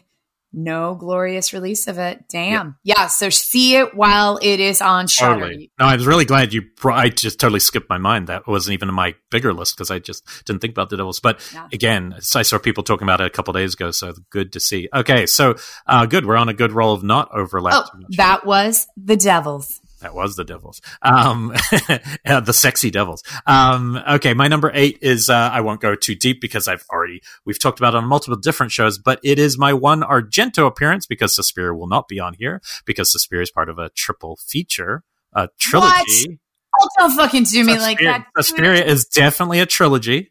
You're going to call that a franchise. I think it is. We didn't say anything about trilogies. Okay. We said franchise. If you end up putting on, I will not. I didn't put it on mine because I was like, well, it's got a sequel a couple years later and then another third sequel later. And so I just thought of it as a triple. I would not block Suspiria from this list given how it's one of the greatest. Damn right you won't. Okay. But it would have been on my 10 ahead of this one, just so you know. But I'm glad we get to fit in 2 different movies. So that's cool. Okay. I'm putting in Deep Red for a couple reasons. For one, when I first saw Deep Red, played it exactly the same. It's my number 7. Oh. So go ahead. Oh, okay, cool. So Deep Red, when I first saw it, knocked my fucking socks off. And then a few years later, I got the disc and I went to show it to friends. And I was so excited to show, this is a long time ago, and I was so excited. And then I just was kind of bored. And then I realized the first time I'd seen some sort of, maybe it was a theatrical cut or a US cut. And then the second time I was watching this longer international cut. And then a couple years back, we went to the Argento All-Nighter and it was the shorter version again. And this is, I guess it's just one of those films where I prefer the shorter version. I think the plot gets in the way a little, and a lot too much of Hemmings walking around. But it is the thing that's so cool about this, because we were talking about Argento, is this is a perfect movie to show the growth of an artist, of any movie on any list. Because you watch his first three films and they're all completely grounded in realism, right? They are awesome, especially Bird with the Crystal Plume. They're really great slashers, really great giallo, but they are all kind of based, and the scores are classical scores for the most part. And then you get to this, and suddenly he's adding Goblin. He's adding the camera is able to do anything. Like there's moments where it's spinning 360 or it's just the camera becomes an extension of like Argento, right? Like he can do whatever he wants. And I think, and then there's almost supernatural qualities, not quite in this film, but he's going to go all the way with Suspiria later. And this film there's a couple sequences, like the sequence with the hot water and the bathtub and the killers, that you'll never forget. But this has good drama. Like David Hemmings is a really good actor. Daria Nicolaides, his Girl Friday type thing. They're well cast. They're investigating a really interesting murder setup that sometimes isn't good in giallos, and then this is actually good. But the number one thing I always say is like, I can't think of many movies that has like a final reveal where it's like, oh, here's the clue that you're missing, and here it is, and you're like, whoa, that's actually really great. So that it's my wallpaper on Twitter is that reveal. Yeah. This movie is when I see Dario get scary. Yeah. And he wasn't, I mean, there's some terrifying moments in Suspiria, but not like this. This is where he starts playing around with dolls. Yeah. The doll attack is one of the greatest tricycles. horror things. Yeah. And just so crazy. And it comes running at you. And then the idea that the secret to the entire film is this thing that I showed you in the opening frame that you just weren't paying attention. Yeah. Always pay attention when you get back. It's a great film to rewatch because then you can never not see things. And it's dealing with psychic. So there is a slight supernatural element because the psychic at the start, it has got some sort of connection in whether you believe it or not. And it has one of the best Christmas sequences of all time, a Christmas flashback murder. So it's just a movie that like, whilst it isn't my number one Argento, it is the one where I most see like a director taking this huge leap in terms of who they would become as a filmmaker. And I think, like I said, it might depend which cut you see. And once you've seen the shorter cut, it is nice to see the longer because there's other good stuff in that, but it might just be a pacing kind of thing. But yeah, look, I love this film, so I'm glad that two of these will get on here. So that was Ulrich's 8 and my number 7, Deep Red, Profunda Rosa. Oh, which means, so we skip your 7. So we skip my 7. Easy. We're moving it. Okay. My number 7, this is this is only a little bit of horror and more of an action film. And I know it's pretty high on my list, but I just kind of love it. And if it turns anyone onto this movie, you'll see why. I freaking love Race with the Devil. I just think this movie is so freaking rad. It's on my discards. I love this movie. Jack Starrett, who just did a lot of cool like 70s movies, kind of person that so, Quentin loves as a director. He just makes fun movies, and I love Warren Oates is basically my favorite actor. Put him with Peter Fonda. They've been in multiple films together. And you have some bad guy R.G. Armstrong in there. It's two couples who both run dirt bike racing, and they have like motorbike racing and cross sports stuff like that. Then they take a camper, which, you love your camper. It's a C class. That's the cool thing. Yeah. I got to double check. I don't know but anything. It's the same. So there's a whole class system in campers, and it's based on how much they cost. I need to look up what type of camper it is, but I swear it's a C class. But I have a C class because those are kind of the cheapest type of campers. As soon as I bought one, I was like, oh my God, I'm watching Race with the Devil again.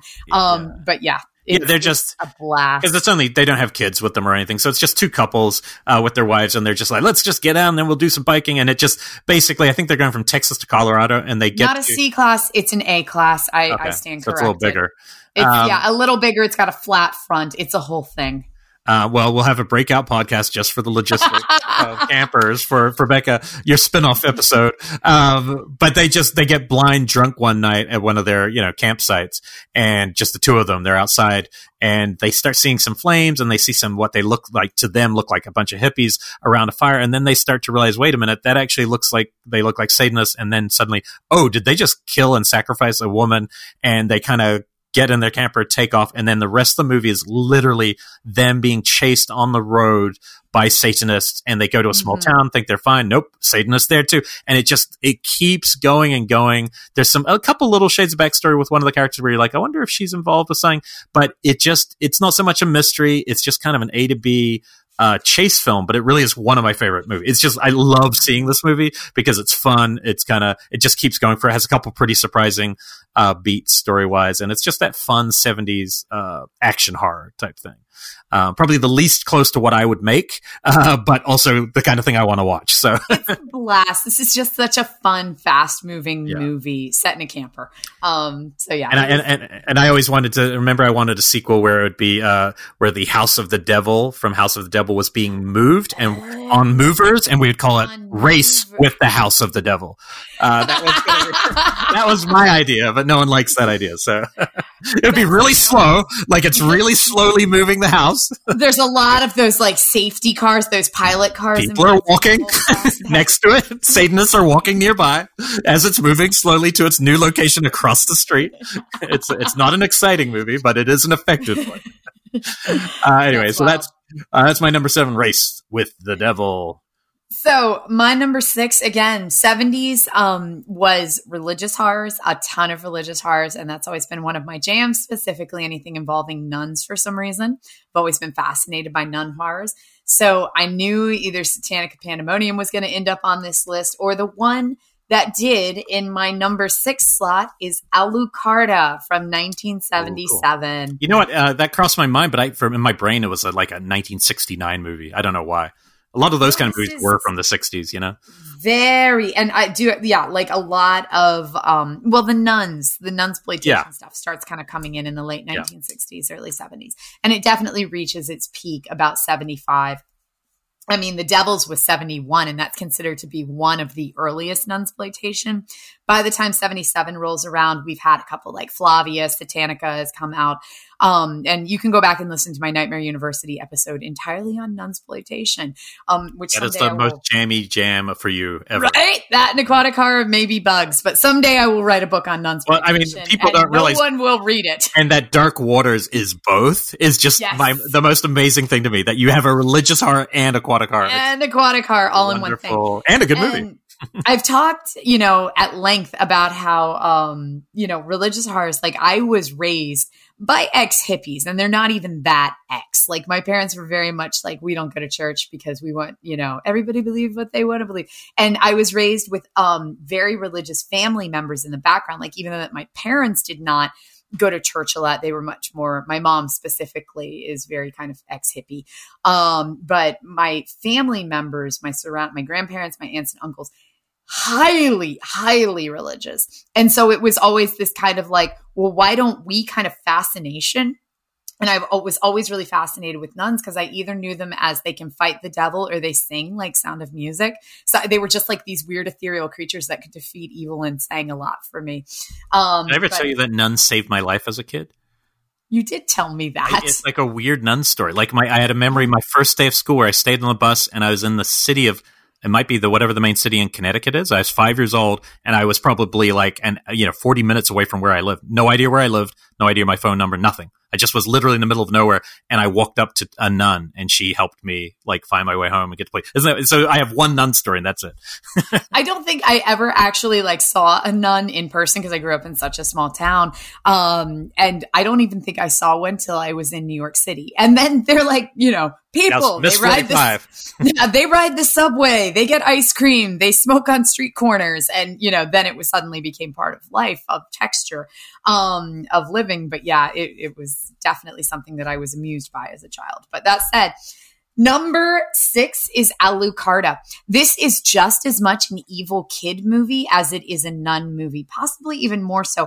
And a devil movie, which makes it just, a win-win-win in my brain. It is a girls' school in Mexico. This is directed by Juan Lopez. I'm going to say his last name wrong, but Montezuma. And I'm probably saying that wrong because I'm saying it very phonetically. But anyways, he directed the shit out of this movie about a girls' school run by nuns. And the nuns are very stylized. Like, honestly, they look like giant tampons, for lack of a better way of describing them. They're wearing these very kind of gauzy, and I can only think that he did it like that because it's these very kind of white, gauzy habits, but they've been soaked in red only like halfway down. So it's very much like this ombre red pattern traveling down these gauzy white things. They literally look like giant tampons.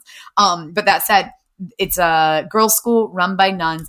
This girl shows up. She's fun. She's normal. She's new here. And she immediately makes friends with this girl named Alucarda, who's basically like the Wednesday Addams of the school. And Alucarda is immediately like, hey, you know what, my new friend, let's go like talk to the devil and practice witchcraft. And new girl is like, yeah, I'm cool with that. And then like flash forward 15 minutes and they're like making out with each other and making out with the devil and naked, like rubbing oils on each other. And then they start doing really evil shit around the school. And then Alucarda specifically gets kind of Carrie-ish telekinetic powers. And then it just goes absolutely bonkers. There is so much going on in this movie and it is an absolute blast. It is what we've talked about before. It feels dangerous. It's transgressive. It's highly critical of the church, and it feels dangerous the whole time. Yeah. I've only seen it one time, I think, and I liked it a lot, but it was, it was a while ago, so I'm kind of due for a real. I think it's a Mondo Macabro disc from memory, and it's in it. And I wonder why Alucarda, when that is like almost sounds is Dracula backwards, but that has nothing to do with the film. It's not a Dracula thing at all. No, I don't. That has nothing to do with it. I think that's just her name in it. And I am almost positive this is streaming on Shudder as well. 3 seconds. I'm actually going to check because I know somebody had told me that they'd seen this recently and it was streaming somewhere. Yeah, I'm pretty sure. I don't think it's that hard to find now. Yeah, it is not a difficult one to find. I'm fairly sure it is. It used to be, somewhere. I'm sure, but yeah. Yeah. I know that when I worked at Fangoria, Sam Zimmerman, who now runs Shudder does at least like their curation, was just as big a fan as this movie as I was. But at the time, it was hard to find. It is not streaming. You can buy the beautiful DVD for $20.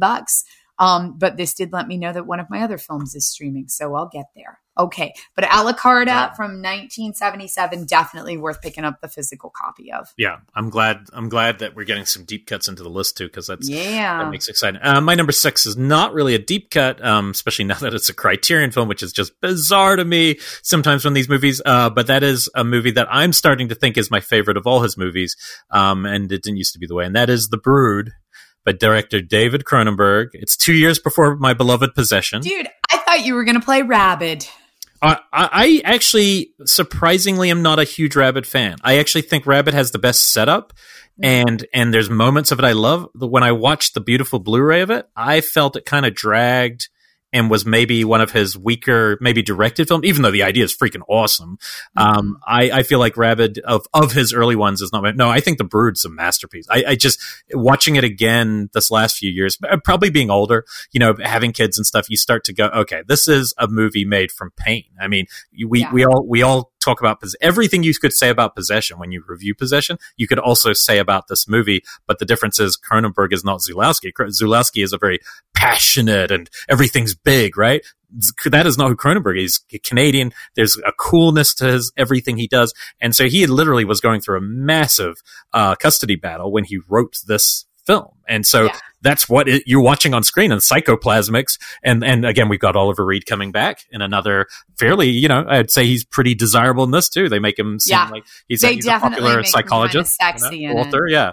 And it's basically a couple who have divorced, and the husband who Art Hindle wants to see his daughter, and he can't see her without going through the wife, and the wife has enrolled in a new agey form of therapy where you're kind of tucked away in the middle of nowhere called Psychoplasmics with the guy who kind of created this. It's like a Gestalt therapy, from back in the 70s. And he is played by Oliver Reed. And what is happening is she's physicalizing her pain and her emotion, and it's literally manifesting in what becomes are kind of known as Cronenbergian, right? Yeah. And it's like a fetus on the outside, and there's growing these clone type creature children who are all dressed like their daughter.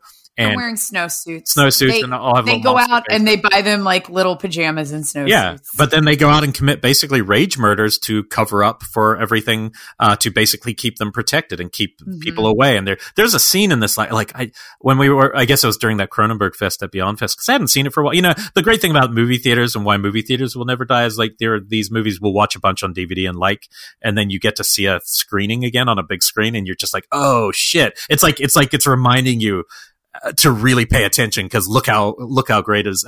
But there's a scene, an attack on a school teacher that is just brutal. It's like she's teaching a class of kids, and these creatures come in and beat her to death, and you're like, holy shit. And it's so cool that it is in Criterion Collection now, because you're like, yeah, it's one thing to say it's a masterpiece, but then go watch it. It is no less dangerous, no less messed up, no less angry. Well, it is the angriest of all his films. It is just a really special movie, and it's going higher and higher on my list of my personal favorite movies. And I love that it's also 2 years prior to Possession, so I wouldn't even be surprised if he saw this as part of his influence on Possession. So that totally makes sense. Yeah, I wouldn't be surprised, but we'll save that one for our 1980s draft. Guaranteed. At number 6, that was The Brood from Elric. So my number 5 is, I'm going to guess, higher on your list, so I'm prepared for it. Ready? It is Don't Look Now. A little higher. Okay. It won't be long. Okay. Actually, it'll only be one pick. So that's my number 5 is Don't Look Now. So we'll be right back to that. So only one in between, which is my number 5. And this is just a personal favorite. It's my favorite of all his films, which will surprise a lot of people because this is one of our beloved directors. From George A. Romero, Martin. Just my personal favorite of his movie. Number 12. Okay, well, good. My list, I'm glad. Just missed. No, but that's still really high. I think a lot of people wouldn't even have this in their top 4 of his films. Romero's even, and I love Romero's really one of my favorite directors, period. I've just, even seeing Knight Riders this year on Pure Cinema, I hadn't seen it since I was a kid, and it's one of my favorite things I've seen this year. And as a kid, I did not like it at all because it was boring to me as a kid, It's not a horror film. Anyway, Martin is John Amplas it's about a young teenager who believes he's a vampire, and there's flashbacks that would indicate, black and white flashbacks that would indicate he is indeed a vampire, and he has this uncle who makes you think he is in fact a vampire, but there is continually that question. He kind of, this movie to me is the template for what I think of as companies like Glass Eye Pix. Yes. That tone of horror that Fessenden is great, and Habit's obviously a great example, but it's where it could kind of play either way. Like, if he's not a vampire, this is still a great movie. But I tend to think he is a vampire when I watch this movie personally, but he's not a gothic vampire. I always think he isn't. Probably. I always think it's just a mental condition, but his grandfather is trying to explain it away, or his uncle is trying to, explain it away with religion, and that he's obviously a demon. It's another great religion will mess you up movie.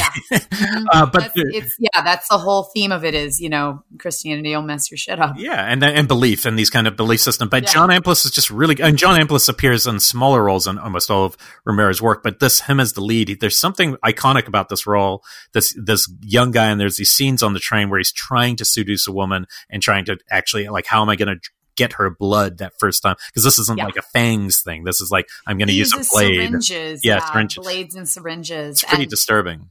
And I have to say, he is, and this is weird to say because he's a killer in this movie, he's very sexy. Yeah, there is something very attractive in his bumblingness, in his awkwardness, in his kind of naivety.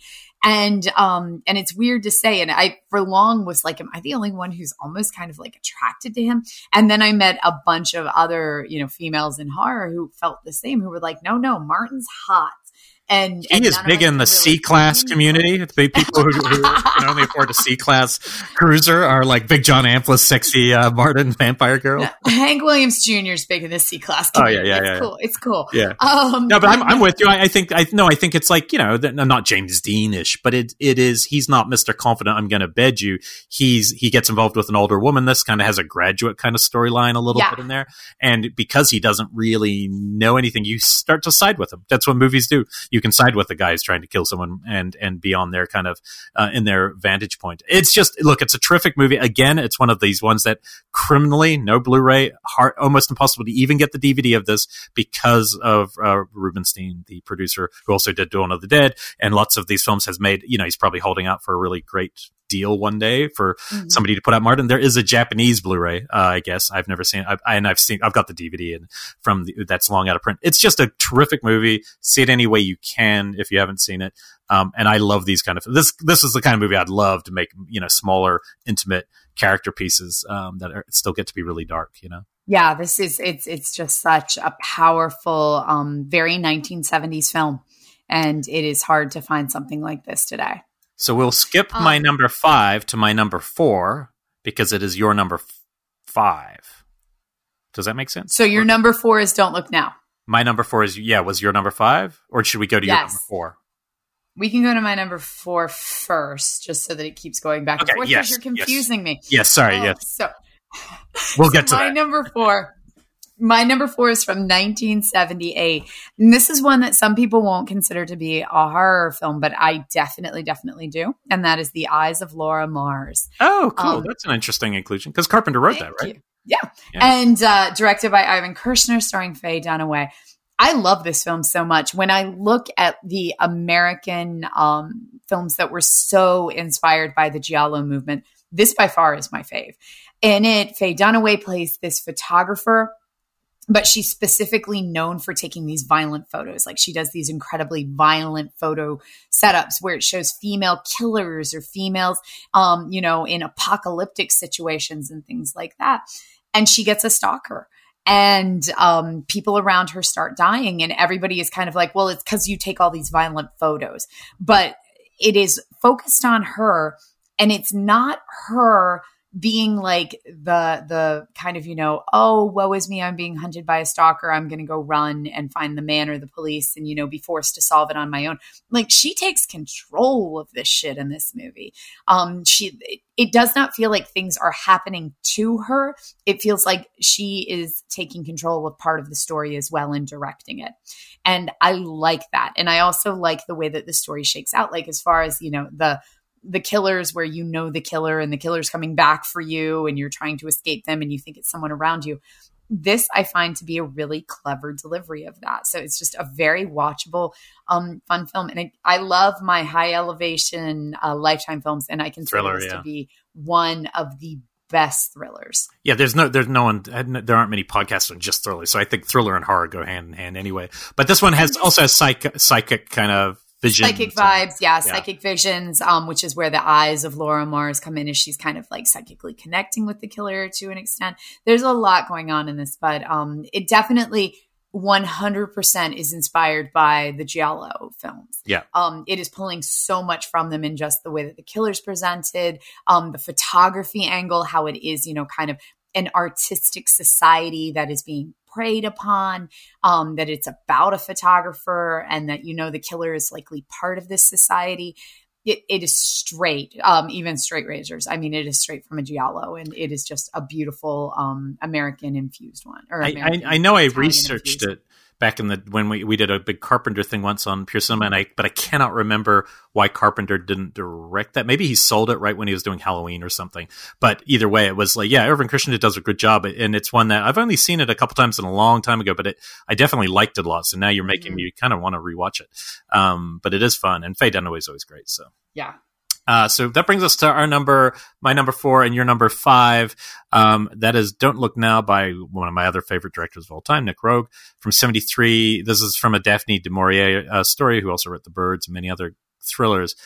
Probably one of the best cast couples ever. Julie Christie and Donald Sutherland, are married couple. I've seen the opening of this film about 200 times because every film class I've ever had in my life, I show the opening 10 minutes. And then after I had kids, I slowed down on that because it's so hard to watch. But before I was always like, just look at all these great graphic matches. That's all I could see. Now all I see is the death of a child. And it's not much of a spoiler because this movie is about grief. It's probably one of the best films in the history of movies about grief. I can't even make it through Law and Orders anymore where a child is like killed. it's something that clicks in when you're a parent. Yeah, but the good thing about this movie is the puzzle, and Rogue in general, but it's the puzzle-like way he constructs the opening, where it's basically parents inside having a conversation, kind of that reflects on their kids, and the kids are outside playing near a pond, and then as they're getting closer and the kids getting into danger, it's almost like basically Donald Sutherland has this sixth sense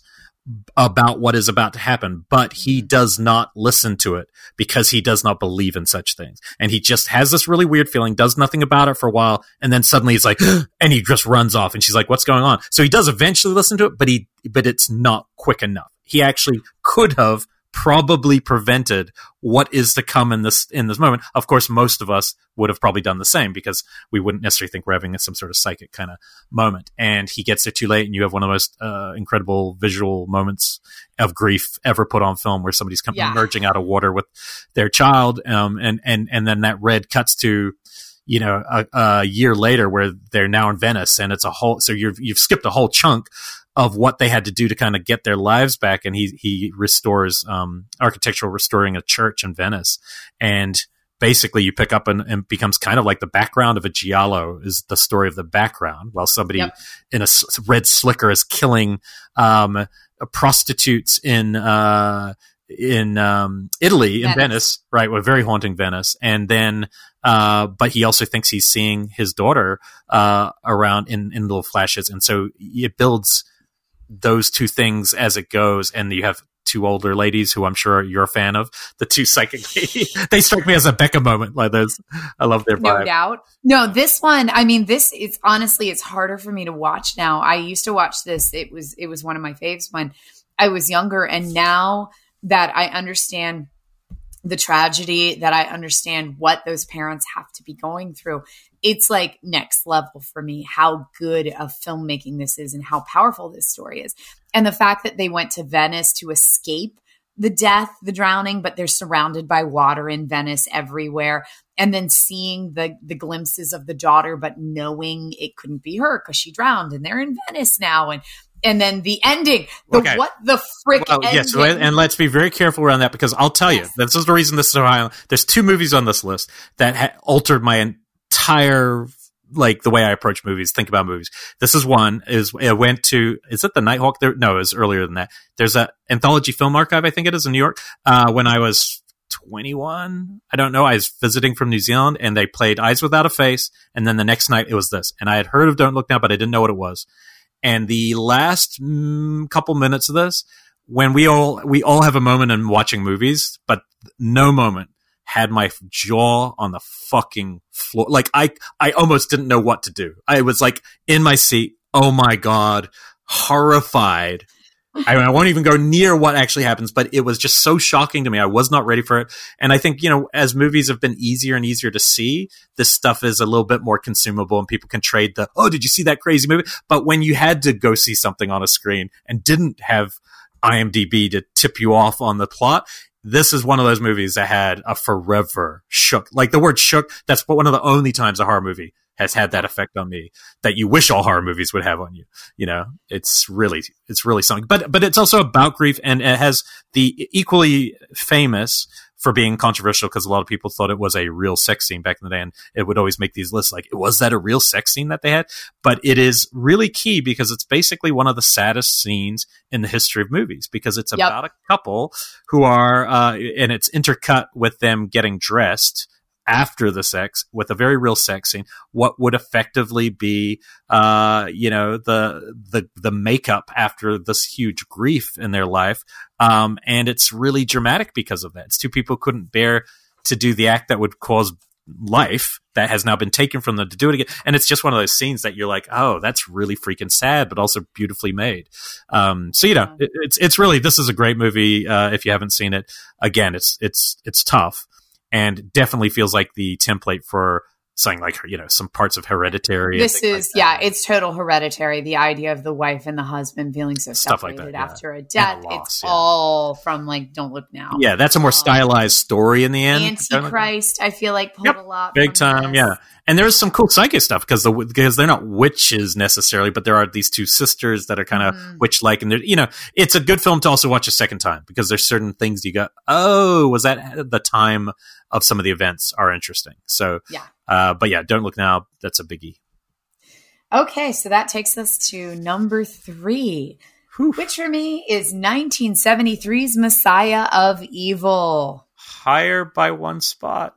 Okay, we'll get there, and I'll let you kick there. Yes, we're very close. So I knew that one would be in both of our top 3. So, my number 3 I could have easily switched these around. But my number 3, this was a grower because I only saw it for the first time about 7 years or 6 years ago, whatever. And that is Let's Scare Jessica to Death. I can't think of any movie closer to the kind of movies I want to make than this movie is now. Like, there's just something about the tone. If somebody goes, could you bottle it? Fever Dream. Yeah, it's like, and that's going to come up a couple times in the next 2 movies, right? That we're going to talk about. But Let's Scare Jessica to Death is just eerie, haunting, emotional. It's by John D. Hancock. It's Zora Lampert, who's fantastic in the lead. And it's just a woman gets out of it in the 70s. She's being early 70s. So this is one of the earliest of my list. It's hippie exploitation because it's very much like the hippie culture rolls into this old farming island. Trying to look for a new start. And hey, it's a big farmhouse we can take over and just play her guitar. And she has just gotten out of an institution, and her boyfriend and his best friend have picked her up, and they're, really looking out for her. And she doesn't seem like, too bad. But she does have this really interesting use of, actually, that's very interesting. The next 2 films both use voiceover for the internal mental state of the woman. Very interesting. Not very common either in these films. And she likes to do things like trace, gravestones with the, whatever that name of that. Etching, rubbing or etching. Yeah. And, they get to this all beautiful, house that you can still visit. Apparently it's still standing, in Connecticut or somewhere. Yeah, it's apparently, and they C-class camper road trip. Exactly. If you have a C-class, A-class don't even show. We won't take you. But they show up, and then there's a young woman of their same kind of age, redheaded, kind of fair-skinned lady who's just kind of hanging around. She's been living there while thinking it was an abandoned home. Like you said, it's a squatter kind of thing. And of course, she starts to kind of romance one of the guys, and then eventually starts making eyes at the husband character, and then starts forming a very strange relationship to the lead. And as the film goes, I won't say too much more because I do feel like maybe this one some folks won't have seen. But there are like some certain, again, like the Death Dream, there's certain vampiric, but not like fang vampire, but there's this fascinating kind of quality that you can never really totally pin down. And in this town, and there's a lot of history, and I find it to be super spooky, and what's happening to the townsfolk super weird. I did just read when I was putting this together that it was one of Stephen King's favorite horror films, which I did not know, and it's kind of cool to hear that actually. Probably because the setting probably looks like where his films are often set a little bit.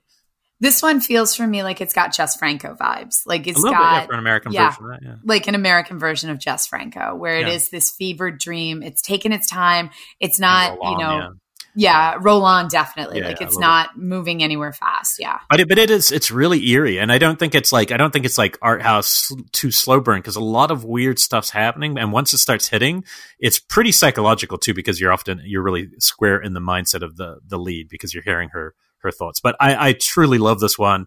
And it just keeps going higher and higher on my list every year I see it. So that's Let's Scare Jessica to Death. Again, it wasn't always that easy to see, but now there's a beautiful Blu-ray finally, and probably on Shudder.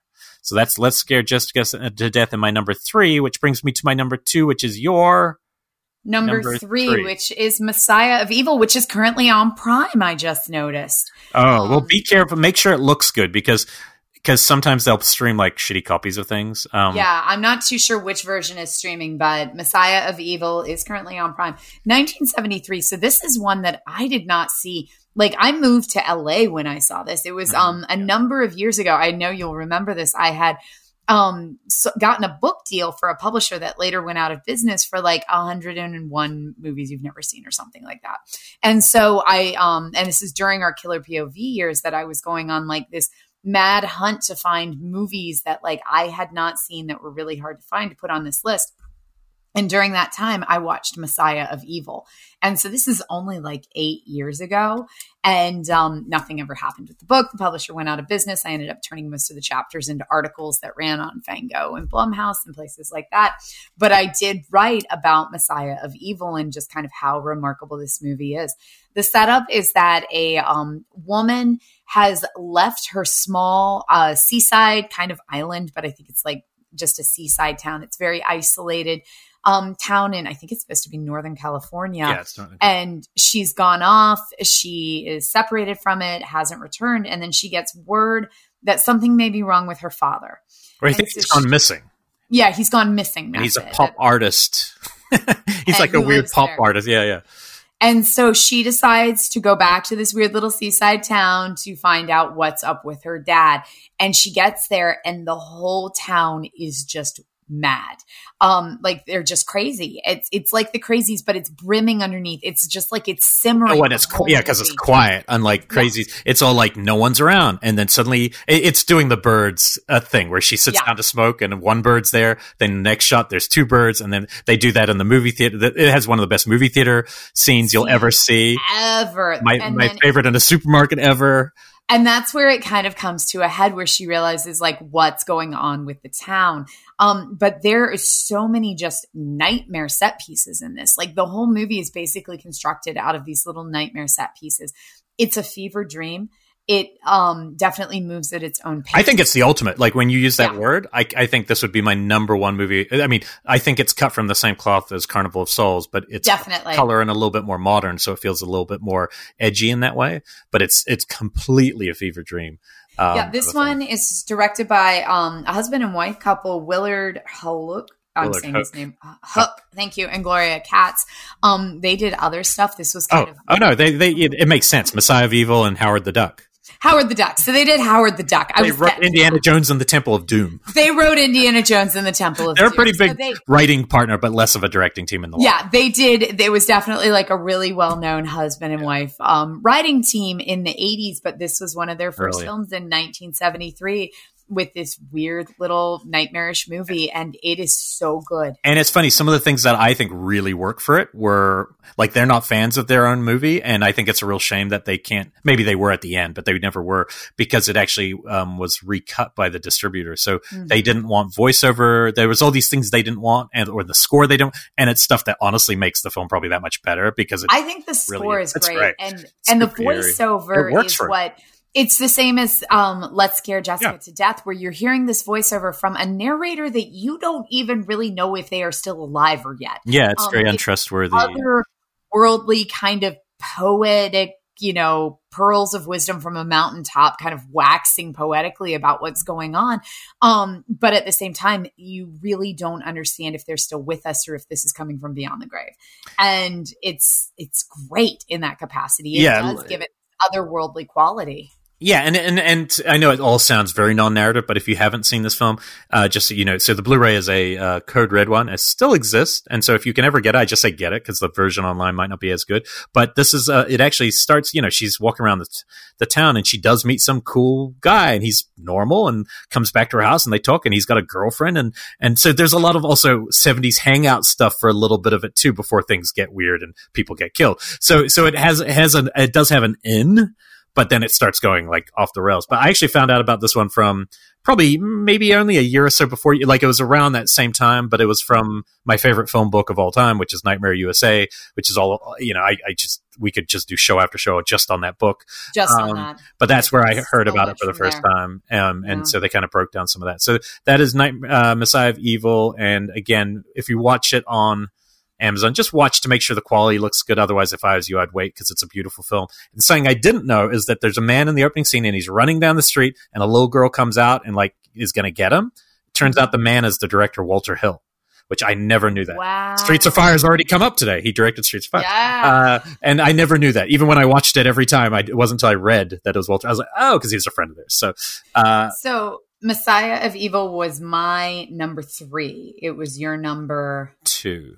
So you jumped. It's okay. Did we jump? You did. I didn't do my number 2. Oh. It's okay. I'm confused now. We'll call that a Messiah of Evil moment, and I'm now going to do my number 2. So my number 2, I don't need to say much about because we talk about it a lot, is Suspiria, which I'm not calling a fucking franchise film. If it's part of a huge franchise of Suspiria. If it takes that long, we talked about this. It's not a sequel. They're not sequels. But Inferno is a And sequel. if it took so long to get them made. And was it intended to be part of a trilogy from the beginning? I would need to Google. I don't know if when they first thought of it, but I do think it was pretty early on that they were going this a 3-mother thing. But I would never block that, and it's not like they were. Okay. It's not like some traditional blockbuster. It's not like a Jaws or an Exorcist or an but Alien, just know, a year later. This would be tied with my number 1. Like if I had included it, I would have had it tied with the thing that will be my number 1. I don't know which one would be above, but it is one of the greatest films ever made. I love Suspiria to my core. But yes, take it away. So this one, you talked about how you've seen the first 10 minutes of Don't Look Now, like a bajillion times. I'm the same way with Suspiria, where I have seen the first 20 minutes up through the hanging probably a bajillion times because I show that opening 20, 25 minutes in just about every class I teach. I show it in my opening film classes because literally Argento beats you over the head with every tool in the director's toolbox. Sound, composition, lighting, framing, production design. Like it's just all smacking you across the face the entire time. And I love it because even my students who, they can come in, freshmen, have never watched a film as a filmmaker before, but I can tell them to watch for elements of filmmaking and it just screams it at them. So it's a really accessible film in that capacity. At the same time, I showed it in a freshman class once, and one of my students passed out because of it. And I had to call the EMTs. And so it will always haunt me because it was the moment where they're stabbing the heart. And I always look at that scene as looking so fake because it doesn't look like a heart. It looks like a chicken liver. And the stuff coming out of it looks like freaking poster paint. But I look over and see all these students kind of standing up and one in the middle that's just slumping down on the floor from under her desk. And I was like, oh my God, she passed out. It's like when you put that in context with the music and with the other parts and the kind of hysteria and the supernaturalness, it's like somehow it works that it shouldn't work. But he links it all. And I've never heard music that feels like it's attacking you in the way that he uses it. And it does. It's like it's swooping down to attack you. It's amazing. And it just continues with the fever dream throughout. I don't understand the logic. I've shown it in full classes where I show the whole movie before, and afterwards I have students asking me about how the logistics of the witches work and the magic and why didn't they do this and why did they wait till this moment to do this? Why did they kill Udo Kier? And I don't fucking know. Don't ask. We don't ask. Okay. Because his voice was dubbed into some weird American voice. Hello, I'm Udo Kier. Why did his dog have to die? I don't know. We don't know. It does not. Why are there Greek in there? I have always heard that about in fantastical things with witches and that animals were easier to control mentally or something. I have heard, I don't know, that's not based on real, but in movies I've heard that explained before for some reason. Okay, but we'll go with that logic. It's fine. That's the thing. These same people are still wondering about the It Follows rules. It's the same thing. Yeah, it's the same thing like when we get to the 80s, and I'm sure we'll talk about the Beyond, where I'm like, don't ask me about how the plot logic works, but I fucking love this movie. Yes. And so Suspiria is definitely quite possibly one of my number 1 films of all time. Yeah. I have the patch on my jacket. If you check out the fancy steelbook from Synapse, you can hear me blabbing about how much I love it at length. And yeah, this movie, and I think I've probably mentioned it before, but when I show it in my film classes, I always say that it's the first film I recall seeing where I actively wanted to be on the other side of the camera. I was probably 15 seeing it for the first time, roped in because of the only thing more terrifying than the last 10 minutes of this movie or the first 90 or whatever it is. That delicious tagline that it had. And I remember seeing that in the video store and being like, okay, I'm in. And it was the first Argento I'd seen. And I just remember that being the first one where I wanted to see how it was made. I wanted to pull back and break that fourth wall and see how everything was being constructed, because I was like, where the frick are the green lights coming from? why is this hallway blue? And suddenly I wanted to see the artifice. What else do you want to read about? You want to be like, well, what did that color mean? Why did he do that? And you want to know those decisions, which are... Did the building already look like that? Or did you paint those birds and fish, that MC Escher stuff on just for the hell of it? I had so many questions watching it.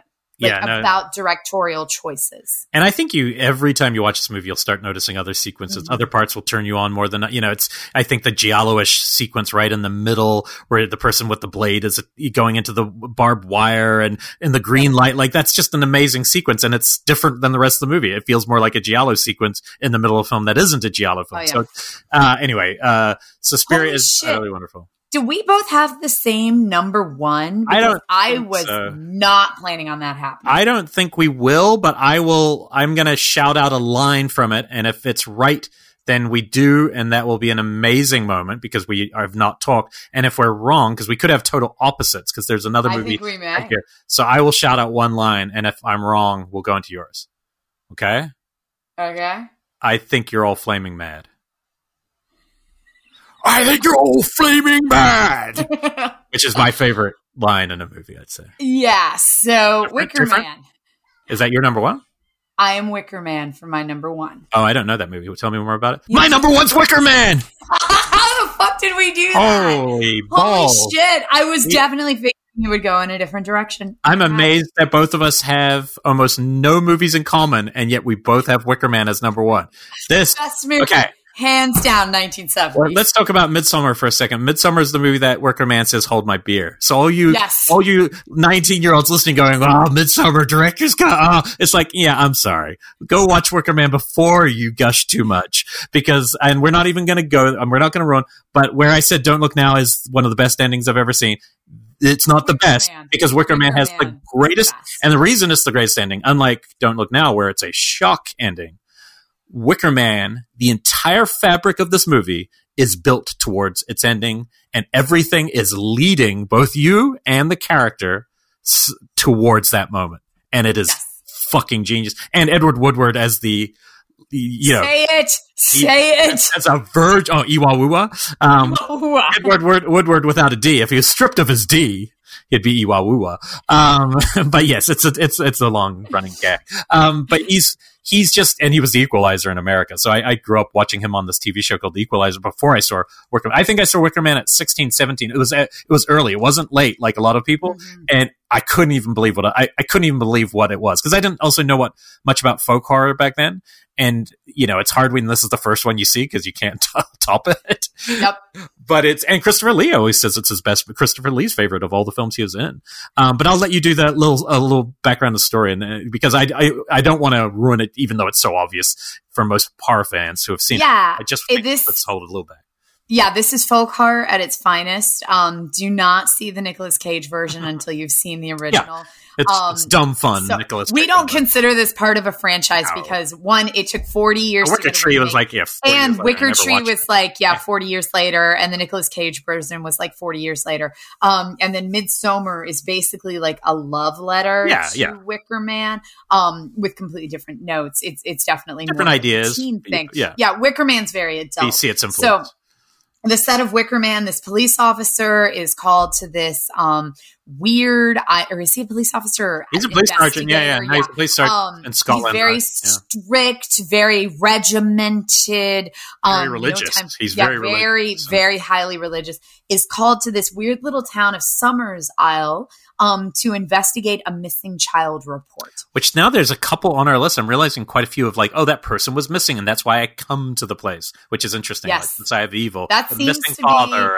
be. It's Don't Look Now. Yeah, it's always the missing person. Yeah, that might be a theme of the 1970s. But yeah, so in this, he is called to this weird little kind of pagan town of Somers Isle because they have a missing child. It's like a hippie cult or something almost. Yeah, it feels like a hippie cult. It feels like they're still very pagan. They're very much into their harvest, their rituals surrounding their harvest. It's very much it's like orchards. We have fruit, we have grains. And if we don't do these very specific like ritual celebrations in the fall, then our harvest does not come to fruition. And so and the longer he stays on the island, the more kind of both almost tantalized he gets by their lifestyle, but at the same time repulsed by them. It becomes this very much like, get away from me, you demon children.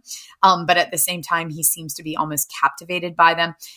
There's a scene where Brett Eklund, who is just fucking gorgeous. Yeah, she's at that period where she's like maximally beautiful. Yeah. And she shows up naked at his door, his hotel door. Banging on the wall. Gyrating, singing this song, How Do, which the Sneaker Pimps do a beautiful cover of.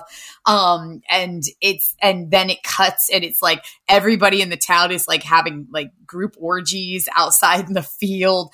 And it's just except Edward Woodward. He's not having any orgies. You are. Not. He doesn't do He's that. inside clutching the pillow over his ears so he does not hear Brett Eklund's siren song calling him. Exactly. And he starts seeing glimpses of this child around the island. So he thinks he's onto it. He's onto the trail. He thinks he's solving it. He thinks he's found it. He thinks that some of these weirdo pagan people on the island have done something with her. They clearly did something with her. And then it leads up to this ending and you're just like, what the fuck? So like this is the point of the episode where you should now stop and go watch Wicker Man or fast forward the next 2 minutes because fuck it, we're just gonna go 3, 2, 1. Holy shit! They burned that motherfucker to death because he's a virgin. Because he's a virgin. Oh my god, he just should have had sex with Brett Eklund while she's running. He would have been fine. No, it's a movie that as a puzzle, it's so amazing when you watch back or you think back as you're watching because you're like, oh, there was no missing girl. He's brought to the island because he's a virgin to sacrifice, and they're just using the idea there to get him there. And it's everything that they are doing is just kind of going through the motions. Everything that you see is this, a second time I've used this word tonight, artifice to try to keep him there and keep him interested and make him bring his God to the forefront.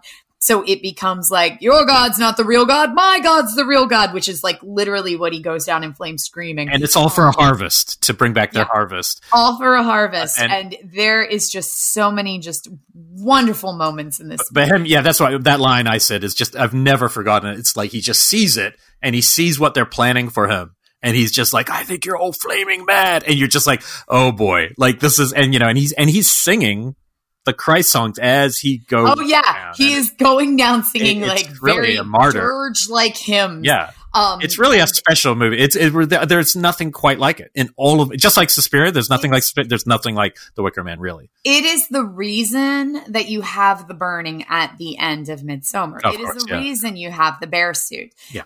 In this, he's pulled into this massive human-shaped wicker man with all these different compartments that they put animals in. So it's like a massive sacrifice.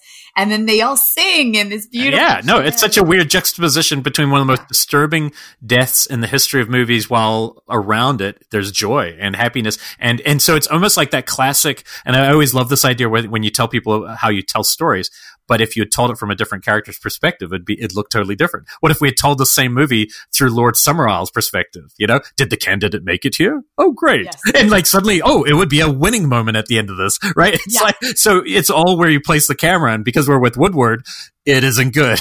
It's utterly fascinating. Yeah, it is. It is such a great. I am so happy that we didn't this unplanned. I know. That shows great podcasting. You said you saw this pretty young. Surprisingly. This was a big moment in my life for me, a huge moment. So, I straight out of my first graduate degree is in education, specifically English and film and theater education. And I was teaching theater and film in a high school outside of DC and liked it. And I loved my students, but it was definitely, I hated faculty meetings. I hated IEP reports and 504 plans and No Child Left Behind and week-long training sessions about how to give a child an emotional hug. And it was just all of the stuff. I loved teaching, but all of kind of the litigious stuff that came with it of teaching in that time period, the No Child Left Behind stuff was just insane. Because everything was mandated. Yeah, I remember, it wasn't that I want to teach Lord of the Flies. It was no. These are the books you may teach. And it was just a very kind of stifling, uncreative time to be a teacher. And So I reached a point after 4 years of teaching theater and film in high school where I decided that I was going to sell every possession I owned, every possession, and my house. I'd bought a house then because I was a teacher. I had a salary. So why the hell not? And so I'd bought a townhouse, and I reached a point where one week I was like, I'm going to sell every damn thing I own, and I'm moving to New York City. And I don't know what I want to do, but it's either going to be horror films or dance. And so I was like, so I better start getting good at both of those and see where the chips will fall. And so after I made that decision, I remember vividly that I made a list of horror films that I knew were classics that I had never seen before. And Wicker Man was on that list.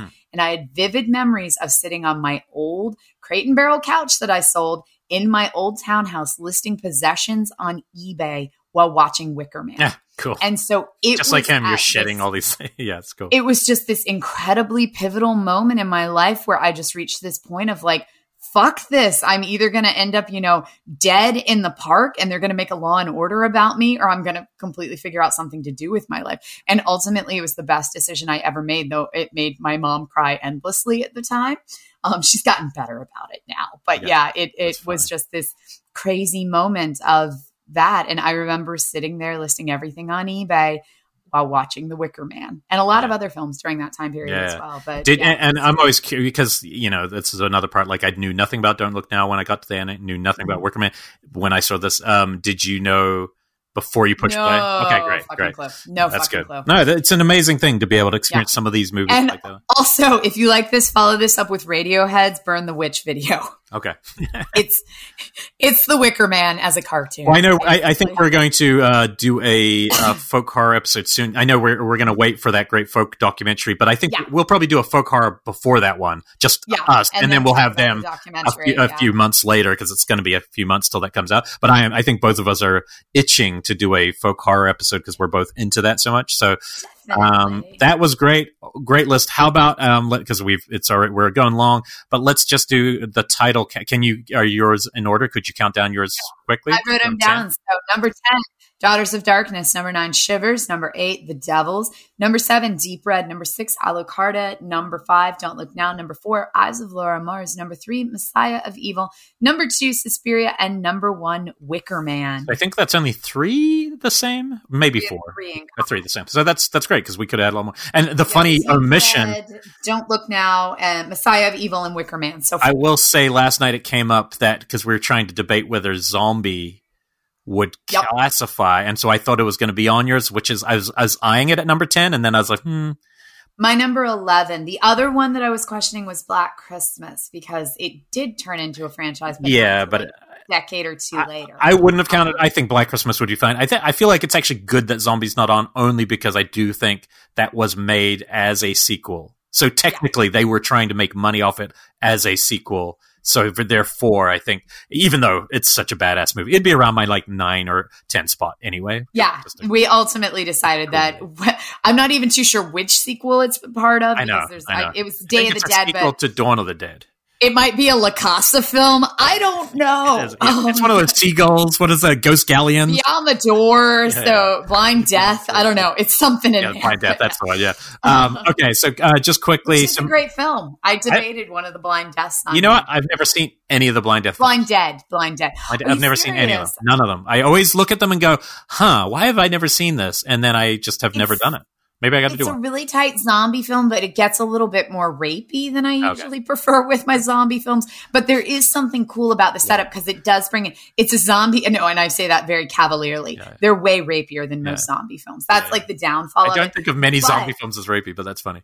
I know, right? They are in this one, which is where kind of my kind of hesitation to put it in my top 10 comes because I always watch them with like that. Oh God, I wish you did. Would you say Humanoid from the Dead, perhaps?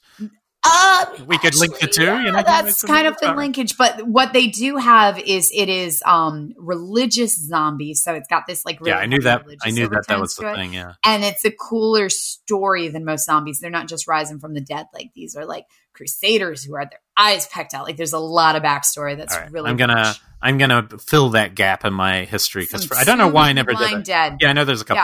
Yeah. Okay, just quickly, number 10. A great box set of those. Oh, okay. So yeah. Number 10, Alice, Sweet Alice. Number 9, Death Dream. Number 8, Deep Red. Number 7, Race with the Devil. Number 6, The Brood. Number 5, Martin. Number 4, Don't Look Now. Number 3, Let's Scare Jessica to Death. Number 2, Messiah of Evil. And number 1, The Wicker Man. Somehow we fell in the same number one spot.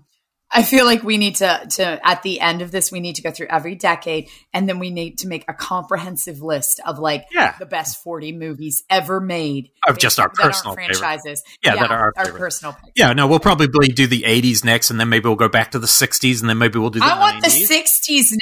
Yeah. The 60s was such a weird moment for horror, where you've got these arty horror, this very kind of auteur, I can't even say the word. Yeah. Auteur horror. Thank you. And then you've also got this kind of the emergence of the drive house horror, where you get Herschel Gordon Lewis. Oh yeah, it's all over the map. I would bet if we do 60s, we'll probably have almost none in it could be you could go any direction. But yeah, no, we got 60. I think 80s would be fun because especially avoiding the franchises would make it super interesting because there's so many great franchise movies.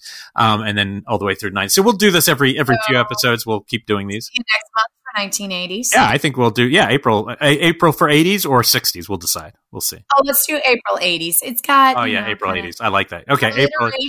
Yes. So if you guys like this one, let us know. We love doing these kind of countdowns. And thanks for listening. Thanks. And if you need some more deep cuts, because obviously we didn't have our Movie Fighter deep cut here today, we will have another deep cut episode coming out in the next few days over on the Patreon. On our Patreon show, and I can guarantee that we will be discussing the ones that are on our discard list. Yeah, we'll talk about a few of those. New batshit movies, because I got a couple of batshit ones I've got sitting on my desk right now that I can't wait to watch. Yes. So this will be on. That is where we save some, because we do like to talk about the new films here to give them some love because they're hitting streaming device, but we do save some of our weirdest stuff for the others. Usually I would put Voyage of the Rock Aliens on deep cuts, but I couldn't wait and I was really excited. You just gotta let it loose sometimes, I think. But anyway, thank you guys who do go over there and support it. It does help us a lot. It helps us track down movies too, and be able to afford some of those little. Honestly, that's my. Oh, yeah, it is. Yeah, for sure. That's how I do it for that. Now I can get this one exactly. And big thanks to Ernie behind the controls, and big thanks to Fangoria for their continued support.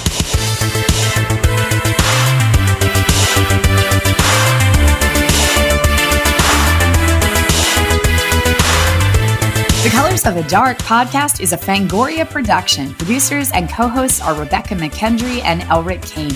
Executive producers are Tara Ainsley and Abby Gould. Associate producer is Jessica Soth-Amir. Sonic branding by Michael Rodriguez. And, of course, our amazing sound engineer, Ernie Hurtado.